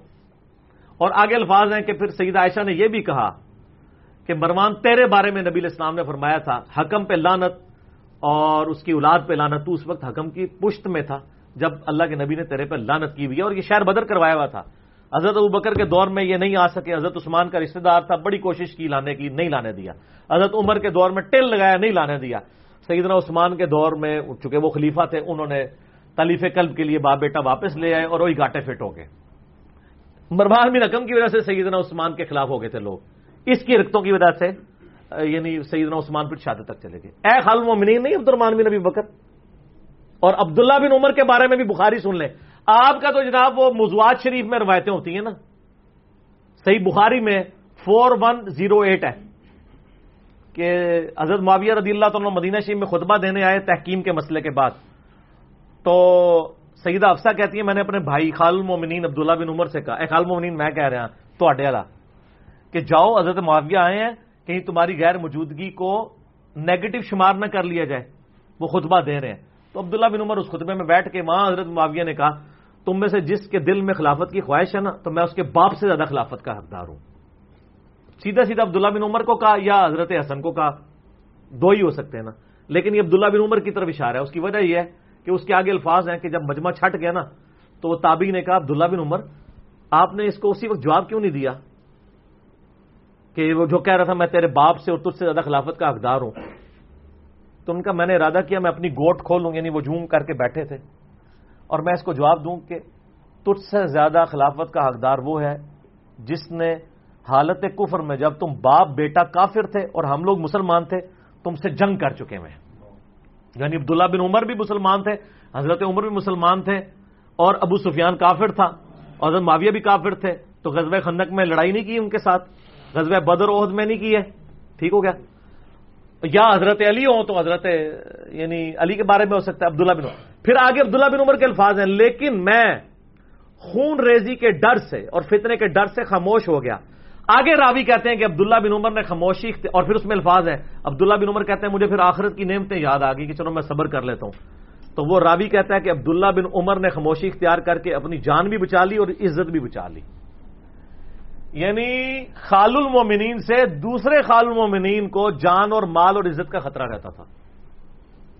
تو دو بڑے خال المومنین میں نے بتائے ہیں, ان کو تو کوئی خال المومنین نہیں کہتا. ٹھیک ہے. بیسیکلی جب کسی کی فضیلت میں کوئی روایت نہ ملتی ہو نا تو پھر اس کو یہی نسبت, جس طرح وہ آپ کو پتا ہے نا ہمارے ایکس پرائم منسٹر صاحب کہتے تھے کہ میں شیخ عبد القادر جیلانی کی اولاد میں سے ہوں. ڈن واٹ یار, اولاد میں سے ہے تو کام بھی وہ کرنا, تو کسی طریقے سے رشتہ جوڑ دیا جائے. اور سیدہ ام حبیبہ نے تو قربانیاں دی ہیں, اپنے باپ کی بھی جھڑکیں کھائی ہیں, اپنے بھائیوں کی بھی, اس وقت اسلام قبول کیا ہے. ان کی نسبت وجہ سے کوئی بندہ یہ کلیم کرنا شروع کر دے, وہ بندہ وہ لوگ کہ جو ان کے مخالف تھے جب انہوں نے اسلام قبول کیا, اور کل کو رشتہ داری بن کے تو وہ یہ کہنا چاہ رہے ہیں کہ جی ہم جو ہے وہ ان کے ساتھ نسبت ہو گئی ہے. اس طرح نسبتیں نہیں بنتی ہوتی ہیں نہ. یہ خال المومنین والی تو بات بالکل یعنی یہ لوگوں نے بنائی ہے. اور اس لیے بیسیکلی نا جب کوئی حدیث شان میں نہ مل رہی ہو نا پھر یہ کہانیاں کرانا آسان ہوتی ہیں. میں نے اس میں بھی فتح الباری میں ابن حجر اسقلانی نے کچھ کامنٹس لکھے ہیں, وہ میں اس میں سارے ورڈ بائی ورڈ نقل کیے ہیں کہ حضرت معاویہ رضی اللہ تعالیٰ کی شان میں سوائے صحابی ہونے کے کوئی حدیث بھی اصول محدثین پہ صحیح سند کے ساتھ ثابت ہی نہیں ہے. تو جب ثابت نہیں ہوگی کوئی حدیث اصول محدثین کے اوپر تو پھر یہ خال المومنین والا ہی معاملہ لے کے چلنا پڑے گا نا. کچھ بھی نہیں مل رہا تو چلو خال المومنین کہہ دو, اور پھر کو بھی ایک بندے کو, باقی 20 خال المومنین ختم. محمد بن ابی بکر جو سب سے بڑے یعنی جنگ صفین کے اندر حضرت معاویہ کے مخالف تھے, ابو بکر کے بیٹے, وہ خال المومنین نہیں ہے, نہیں ہے. تو یہ ابن حجر اسقلانی نے, وہ آپ کو پتا صحیح بخاری میں ایک حدیث آتی ہے ذکر معاویہ کے نام سے ایک چیپٹر امام بخاری نے باندھا ہے. ٹھیک ہے. اور فضائل معاویہ نہیں باندھا. اس کے اوپر میرے کامنٹس نہیں, ابن حجر اسقلانی فتح الباری میں المتوفا 852 ہجری لکھتے ہیں کہ امام بخاری رحمہ اللہ نے یہاں صحیح بخاری میں حضرت معاویہ سے متعلق باب کے عنوان میں صرف لفظ ذکر معاویہ بیان کیا ہے اور فضیلت یا منقبت جیسے الفاظ ذکر نہیں کیے, کیونکہ اس حدیث سے کوئی فضیلت معلوم ہی نہیں ہوتی. وہ حدیث کون سی تھی؟ وہ صحیح بخاری میں حدیث آتی ہے نا کہ عبداللہ بن عباس کو کسی نے آ کے شکایت کی کہ حضرت معاویہ ایک وتر پڑھتے ہیں, تو ابن عباس نے کہا ان کو چھوڑ دو, وہ فقیہ ہیں, صحابی ہیں. یہ حدیث آتی ہے صحیح بخاری میں 3766. تو وہ کہتے ہیں دیکھیں ابن عباس نے کتنی تعریف کی ہے, فقیہ ہے, صحابی ہیں. سر ابن عباس اس طرح نہیں تعریف کیا کرتے تھے کسی کی, وہ یوں کیا کرتے تھے, وہ تو سنت ہے. صحیح بخاری میں حدیث ہے, ایک تابعی نے آ کے کہا آج میں نے ایک پاگل شخص کے پیچھے نماز پڑھی ہے جس نے 22 دفعہ اللہ اکبر کہا 4 تکبیرات میں. ہم سارے کہتے ہیں. انہوں نے کہا تیری ماں تجھے روئے وہ تو ابو القاسم کی سنت ہے. یہاں بھی ان کو چاہیے تھا نا, وہ کہتے ہیں کہ تیری ماں تجھے روئے, حضرت معاویہ جو کچھ کر رہے ہیں تو سنت ہے. چھڑا ایک وطر پڑھنا. ٹھیک ہے, یہ اذان ہو لینے دیں, پھر انشاءاللہ باقی بات میں پھر بیان کرتے ہیں. ٹھیک ہو گیا. ہاں جی, اذان مغرب کے وقفے کے بعد تو میں بتا رہا تھا کہ عبداللہ ابن عباس رضی اللہ تعالیٰ عنہ کا ایک خاص مزاج تھا. وہ اس طریقے سے نہیں کہا کرتے تھے. اب بخاری میں اگر یہ الفاظ ہیں کہ انہوں نے کہا ان کو چھوڑ دو, وہ فقیہ ہے, صحابی ہے, مراد یہ ہے جس طرح ہم پنجابی میں بھی کہتے ہیں, کوئی بندہ کسی یعنی سمجھدار آدمی کی شکایت لگائے نا, اور وہ بندہ ایسا ہو کہ جس کو غلطی ہائی لائٹ کرنے سے یہ خطرہ ہو کہ وہ کوئی آگے سے مس بہیو کرے گا یا کوئی مسئلہ ہوگا, فتنے کا ڈر ہوگا, تو بندہ کہتا ہے یار اور چھاڑ دے یار, سیاڑا بیڑا بندہ ہے, انہوں نہیں پتا. اصل میں وہ یہ کہنا چاہ رہے تھے. اور اس کے ثبوت میں آپ کو بتاتا ہوں کہ یہی روایت جب طحاوی شریف کے اندر آئی ہے. طحاوی شریف حنفیوں کی بیسک کتاب ہے, اصل میں وہ حدیث کی کتاب ہے, شرح معانی الآثار. ٹھیک ہے, یہ اللہ کے فضل سے سر اردو میں آ چکی ہے, ہم جے پی جی اٹیچ کریں گے جب کلپ بنے گا, ابھی نہیں, ابھی اسی طرح چڑھے گا. جب کلپ بن رہا ہوگا اس میں ہم وہ شرح معانی الآثار اٹیچ کریں گے. اس میں امام طحاوی نے یہی روایت لی ہے ایک وطر, چونکہ حنفی ایک وطر کے قائل نہیں ہے نا, تو انہوں نے اپنے ثبوت میں یہ لی ہے کہ جب عبداللہ بن عباس رضی اللہ تعالیٰ عنہما کو یہ بات پہنچی تو انہوں نے کہا کہ اس کو چھوڑ دو, سیانا ہے. تو اس پہ امام طحاوی لکھتے ہیں, المتوفا 321 ہجری, اہل سنت کے امام ہیں, محدث ہیں اور حدیث کی فیلڈ میں سکہ راوی ہیں. وہ کہتے ہیں یہ عبداللہ ابن عباس نے تقیہ کیا تھا, جو کہا کہ چھوڑ دو وہ فقیہ ہے, صحابی ہے. اور اس کے ثبوت میں وہ کہتے ہیں ایک اور طریق بھی ہمارے پاس اس کا موجود ہے, جس میں جب کسی اور بندے نے آ کے عبداللہ بن عباس سے یہی شکایت کی تو انہوں نے کہا کہ اس گدھے سے پوچھو اس نے یہ طریقہ کہاں سے نکالا ہے. اچھا, اب آپ کو حیران کن بات بتاؤں, حنفیوں نے جب اس حدیث کا ترجمہ کیا ہے نا تو انہوں نے کہا اس ہمار سے پوچھو اس نے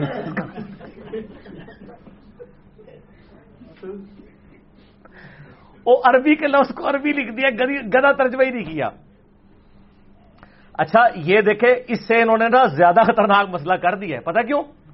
ویسے کو پڑھتا تو اس کو پتہ ہی نہ چلتا کہ گدھا انہوں نے خال المومنین کو کہا ہے یا وہ پیغام لانے والے کو کہا ہے یا کس کو کہا ہے, پتہ ہی نہیں چلنا تھا. اب جب انہوں نے کو مار لکھ دیا نا, اب کسی کے کان کھڑے ہو جائے گے کہ یار یہ باقی پوری حدیث کا ترجمہ ہوا ہے, اس لفظ کا کیا مطلب ہوتا ہے. ٹھیک ہے, تو اسی لیے ابن حجر اسقلانی, اب یعنی میں اس کانٹیکسٹ میں آپ کو بتا رہا ہوں کہ ابن حجر اسقلانی کہہ رہے ہیں کہ اب امام بخاری نے ذکر معاویہ لفظ, یہ ابن حجر کا موقف ہے, یعنی کوئی میرا موقف نہ کہ میرے اوپر کوئی غصہ کھائے. ابن حجر اسقلانی ماشاءاللہ ان کو اہل سنت مانتے ہیں, بریلوی دیوبندی اہل حدیث تینوں. وہ کہتے ہیں ذکر معاویہ کے علاوہ اور اصحاب کے ساتھ بھی ذکر کا لفظ انہوں نے لکھا ہے, وہ علیحدہ بات ہے. ابن حجر یہ بتانا چاہ رہے ہیں کہ امام بخاری نے یہاں یہ کیوں لکھا ہے, اور باقی اس حدیث کی انجینئرنگ تو ہم نے شرح معانی الآثار سے کر ہی دی ہے کہ وہ فضیلت نہیں تھی, کیا تھا. کہتے ہیں کہ ذکر معاویہ بیان کیا اور فضیلت یا منقبت جیسے الفاظ ذکر نہیں کیے کیونکہ اس حدیث سے کوئی فضیلت معلوم ہی نہیں ہوتی. البتہ سیدنا عبداللہ بن عباس کا حضرت معاویہ رضی اللہ تعالیٰ عنہ کے لیے فقیہ اور صحابیت کا بیان ہی بطور فضیلت کافی ہے. تاہم امام ابن ابی عاصم نے حضرت معاویہ کے مناقب میں ایک رسالہ لکھا ہے. اسی طرح کا کام ابو عمر غلام اور ابو بکر نقاش نے بھی کیا ہے, اور امام ابن جوزی رحمہ اللہ نے اپنی من گھڑت احادیث کی نشاندہی کرنے والی ان کی مشہور کتاب الموضوعات میں بھی کچھ روایات ذکر کر کے, موضوعات شریف کہتے ہیں من گھڑت احادیث.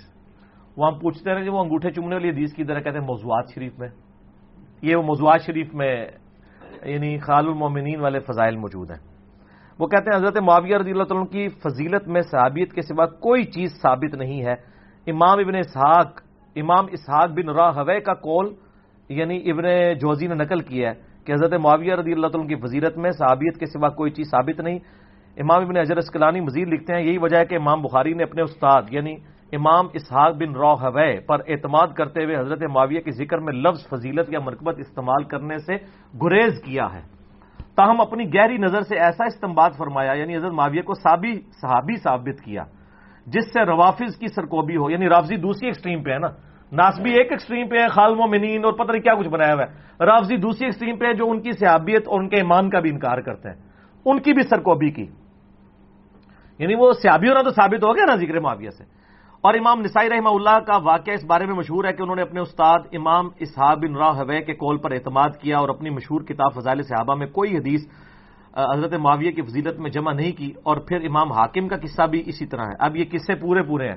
امام نسائی کو اس بات کے اوپر شہید کیا گیا تواتر کے ساتھ، ایون دارالاسلام نے جو سنن نسائی چھاپی ہے نا، اس کے مقدمے میں لکھا ہے کہ امام نسائی کو کیوں شہید کیا گیا۔ ان سے جب کسی نے کہا کہ آپ نے خصائص علی تو لکھی ہے تو حضرت معاویہ کی کوئی فضیلت لکھے، شام میں چونکہ زیادہ تر اموی تھے، انہوں نے کہا حضرت معاویہ کی شان میں تو کوئی فضیلت ثابت ہی نہیں، میں کہاں سے خود بنا کے لکھوں، اگر سننا چاہتے ہو تو ایک ہی روایت ثابت ہے کہ خدا اس کا پیٹ نہ بھرے، جو صحیح مسلم میں ہے، وہ پھر ایک پوری تشریح ہو جائے گی۔ آپ یوٹیوب پہ میرا کلپ دیکھیں، کیا حضرت معاویہ کاتب وحی تھے؟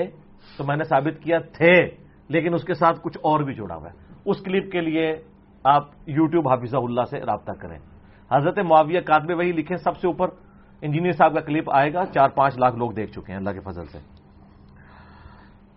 تو اور امام حاکم کا بھی قصہ اسی طرح ہے۔ امام نے جوزی رحمہ اللہ نے عبداللہ بن احمد بن حنبل سے ان کے والد امام احمد بن حنبل کا مکالمہ بھی نقل کیا ہے کہ انہوں نے اپنے والد امام احمد بن حنبل سے پوچھا کہ سیدنا علی اور حضرت معاویہ کے اختلاف سے متعلق آپ کی کیا رائے ہے؟ تو امام احمد بن حنبل نے تھوڑی دیر تک سر جھکا لیا، پھر فرمایا میرے بیٹے خوب سمجھ لو، سیدنا علی کے دشمن بہت زیادہ تھے جنہوں نے ان کے عیوب تلاش کرنے کی بڑی کوشش کی مگر ناکام رہے، چنانچہ ان دشمنوں نے ایک متبادل چال کے طور پر ایک دوسرے شخص کو، انہوں نے نام بھی لینا گوارا نہیں کیا، ایک دوسرے شخص کو یعنی خال المومنین کو مقصد براری کے لیے موضوع پایا جو ان سے جنگ کر چکا تھا، چنانچہ ان دشمنوں نے سیدنا علی کے مقابلے پر ان کو بڑھا چڑھا کر پیش کیا۔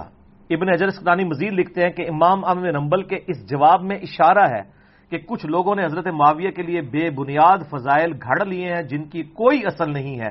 یہ حقیقت ہے کہ حضرت معاویہ رضی اللہ تعالیٰ عنہ کے لیے روایات فضیلت تو بہت سی آئی ہیں، مگر ان احادیث میں سے کوئی بھی اصول محدثین پر اسنادی حیثیت سے صحیح نہیں ہے، یہ ابن حجر لکھ رہا ہے۔ اسی لیے امام اسحاق بن راہوے اور امام نسائی نے اس موقف کو بڑے یقین کے ساتھ اختیار کیا ہے، یعنی صحابیت کے سوا حضرت معاویہ رضی اللہ تعالیٰ عنہ کے فضائل میں کوئی بھی چیز ثابت نہیں ہے۔ اس پہ تو بہت کچھ بولا جا سکتا ہے۔ میں نے ایک کلپ ریکارڈ کروایا تھا پچھلے دنوں جو ناسبیت کی طرف سے پچھلے رمضان میں فتنہ اٹھایا گیا تھا، اور یعنی حضرت معاویہ رضی اللہ تعالیٰ عنہ کے نام کے اوپر نعرے لگوائے گئے تھے، تو میرا ایک یوٹیوب پہ کلپ ہے، ریپلائی ٹو مولانا الیاس قادری، میرے پرانے پیر صاحب، میں بھی 10 سال سبز پگڑی بننی ہے نا، اون حضرت معاویہ رضی اللہ تعالیٰ عنہ، 2 گھنٹے کا ہے، اس میں نے کافی سارے ٹروتھ ریویل کیے ہیں، لیکن حصول برکت کے لیے صرف ایک اور میں جو کہتے ہیں نا بزرگوں کے بھی فہم نقل کریں، یہ ایک بزرگ کا تو سن لیا، صحیح بخاری کی 2 شروحات ٹاپ آف دا لسٹ ہے اور ایک زمانے میں لکھی گئی ہیں، ایک لکھی ہے شافعی عالم نے ابن حجر اسقلانی المتوفا 852 ہجری، اور دوسرے ہیں امام بدر الدین عینی المتوفا 855 ہجری، یہ حنفی عالم ہے جو آج کل بڑے ٹھیکیدار بنے ہوئے نا۔ امام بدر الدین عینی وہ اپنی جو عمدۃ القاری انہوں نے لکھی ہے صحیح بخاری کی شرح، اس میں صحیح بخاری میں 7083 نمبر حدیث کے انڈر لکھتے ہیں، وہ کہتے ہیں امام کرمانی نے کہا کہ سیدنا علی اور حضرت معاویہ دونوں ہی مجتہد تھے، زیادہ سے زیادہ یہ ہے کہ حضرت معاویہ کو اجتہاد میں خطا لاحق ہوئی ان کو 1 اجر ملے گا، جبکہ سیدنا علی کو 2 اجر ملیں گے۔ وہ جو کہتے ہیں جی مجتہد، اور بھائی بخاری مسلم میں حدیث ہے حاکم وقت اگر اجتہاد کرے نا اور اس کا اجتہاد صحیح ہو تو اس کو 2 اجر ملیں گے، اور حاکم وقت کا اجتہاد غلط ہو تو 1۔ یہ نہیں ہے کہ حاکم وقت سے جو ٹکرائے اور جتھا اور پارٹی بنا کے ریٹ آف دی گورنمنٹ کو چیلنج کرے اور حکمرانوں کو للکارے اس کو 1 اجر ملے گا، کڈی کہانی کرائی ہے۔ یعنی سیدنا علی کی اگر جنگ جمل صفین نہروان جو کہ حق پہ مبنی ہے، میں نے 200 احادیث اکثر بخاری مسلم سے ثابت کیا ہے، یہ صحیح ہے تو حضرت علی کو 2 اجر ملیں گے، اگر حضرت علی کی یہ جنگیں غلط ہوتی تب بھی ان کو 1 اجر ملتا، مخالفین کا تو کوئی ذکر ہی نہیں ہے۔ حاکم اگر اجتہاد کرے، جو گورنر خلیفہ وقت اور حاکم کی بیعت ہی نہیں کر رہا وہ تو باغی ہے۔ بخاری مسلم میں حدیث ہے عمار کو ایک باغی جماعت قتل کرے گی، عمار ان کو اللہ اور جنت کی طرف بلائے گا، وہ جماعت دوزخ کی طرف بلائے گی، اتنے سخت الفاظ ہیں۔ تو یہاں پہ سنیں پھر وہ امام بدر الدین عینی جو ہے نا امام کرمانی کی بات کا جواب دیتے ہوئے کہتے ہیں، میں کہتا ہوں کہ حضرت معاویہ کو خطا کو اجتہادی خطا کیسے کہہ دیا جائے، ان کے اجتہاد پر کیا دلیل ہے؟ حالانکہ ان کو یہ حدیث جو بخاری مسلم دونوں میں ہے پہنچ چکی تھی، جس میں رسول اللہ صلی اللہ علیہ وآلہ وسلم نے فرمایا تھا افسوس ابن سمیہ کو ایک باغی جماعت قتل کرے گی. یعنی ابن سمیہ کون؟ آگے وہ خود لکھتے ہیں، انہوں نے پھر کنڈا کھینچا امام عینی، ان کا ابن سمیہ عمار ابن یاسر ہے اور ان کو حضرت معاویہ کے گروہ نے جنگ صفین میں قتل کیا. کیا حضرت معاویہ اس پہ راضی نہیں ہے کہ ان کو برابر چھوڑ دیا جائے، چہ جائے کہ ان کو بغاوت کرنے پر ایک اجر بھی ملے؟ وہ کہنا نا وہ چھوٹی جاننا اپنی غلطی ہوتے بڑی گل ہے، تسی اجر پہ سنا دیو. یہ امام بدر الدین عینی نے لکھا ہے، حنفیوں کے سیکنڈ ٹو امام حنیفہ. ٹھیک ہو گیا. یہ تو میرا فیوریٹ ٹاپک نہیں ہے کہنا چاہیے، یعنی میری ایکسپرٹیز والا ٹاپک ہے. فیوریٹ ہوتا تو میں ہر دوسرے دن چھیڑتا، اب تو بڑے عرصے بعد سوال آیا ہے خال المومنین والا، تو میں تو چھانٹی کر دیتا ہوں. جو پرانے سوال ہو نا میں نہیں لیتا، یہ چونکہ ایک نیا تھا، نئے نئے شگوفے آتے ہیں نا. بل میں آپ سب کو مشورہ دوں گا کہ یہ جناب ایک کتاب ہے بریلوی عالم قاری ظہور احمد فیضی صاحب حافظہ اللہ تعالی، یہاں پورا دن ہمارے ساتھ انہوں نے گزارا. یہ انہوں نے بڑی محنت کر کے، یہ وہی ہیں جنہوں نے خصائص علی کی بھی شرح لکھی ہے 1000 سے زیادہ صفات کے اوپر. بڑے جینٹل مین ہیں. انہوں نے کچھ عرصہ پہلے یہ کتاب منظر عام پہ آئی ہے، الاحادیث الموضوعہ فی فضائل معاویہ، یعنی حضرت معاویہ کے فضائل میں گھڑی گئی حدیثیں، موضوعات شریف لکھ دیتی سمجھ لو. اور انہوں نے اپنے مکتب فکر کے جن جن لوگوں نے نعرے لگوائے نا، اور جو جو جعلی وہ کتابیں، دعوت اسلامی نے بھی ایک کتاب چھاپی، اس پوری کتاب کا پوسٹ مارٹم انہوں نے کیا ہے اور ساری روایتیں انہوں نے ایڈریس کی ہیں. بڑی مزے کی کتاب ہے اور بڑے مینیجبل فارم میں. اب ظاہر ہے اب یہ دیکھیں آلموسٹ کتاب یہ 400 صفحوں کی کتاب ہے. تو اب اتنی موٹی کتاب ہے، اس کتاب کو آپ نے اگر منگوانا ہے نا جی، میں آپ کو سیل نمبر بتا دیتا ہوں، اس کے اوپر لکھا ہوا ہے. جو پاکستان کے باہر سے کریں گے تو +92 300 2134630 0300 2134630 اور لینڈ لائن نمبر بھی لاہور کا دیا ہوا ہے 042 35751385 سے لے کے 87 تک. 042 35751385 سے لے کے 1386 بھی 1387 بھی. اس کے علاوہ بھی کافی نمبر دیے میں. لو جی انڈیا کا بھی نمبر دیا ہوا ہے، انڈیا کا نمبر بھی سنا جی +91 9811379205 +91 9811379205. یہ کوئی دلی کا نمبر انہوں نے دیا، وہاں سے بھی آپ کو یہ کتاب ہارڈ کاپی میں. بلکہ میں تو کہتا ہوں علماء کے لیے ایک ذرا حوصلہ افزائی بھی ہو جاتی ہے یہ کتاب، بجائے اس کو بار بار یعنی چڑھانے کے نیٹ کے اوپر. بہتر یہ ہے کہ آپ یہ ہارڈ کاپی اپنے پاس رکھیں. مجھے تو خیر انہوں نے گفٹ بھیجی تھی، تو مجھے انہوں نے نا فون کیا بھیجنے کے 2 دن کے بعد. تو مجھے کہتے ہیں کتاب مل گئی، میں نے کہا میں نے پڑھ بھی لی 1 دن میں ساری کتاب. یعنی میں ذرا کتاب کا شوقین بندہ ہوں نا، اور باقاعدہ پھر میں نے نوٹس بھی بنا لیے. میں نے کہا میں نے اتنی پڑھ لی ہے کہ آپ اگر مجھے پوچھیں گے نا میں آپ کو بتا دوں گا یہ بات اس میں آپ نے لکھی ہے کہ نہیں. یہ الاحادیث الموضوعہ فی فضائل معاویہ رضی اللہ تعالیٰ عنہ.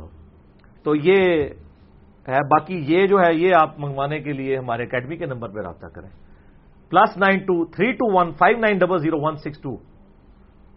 ٹھیک ہو گیا جی.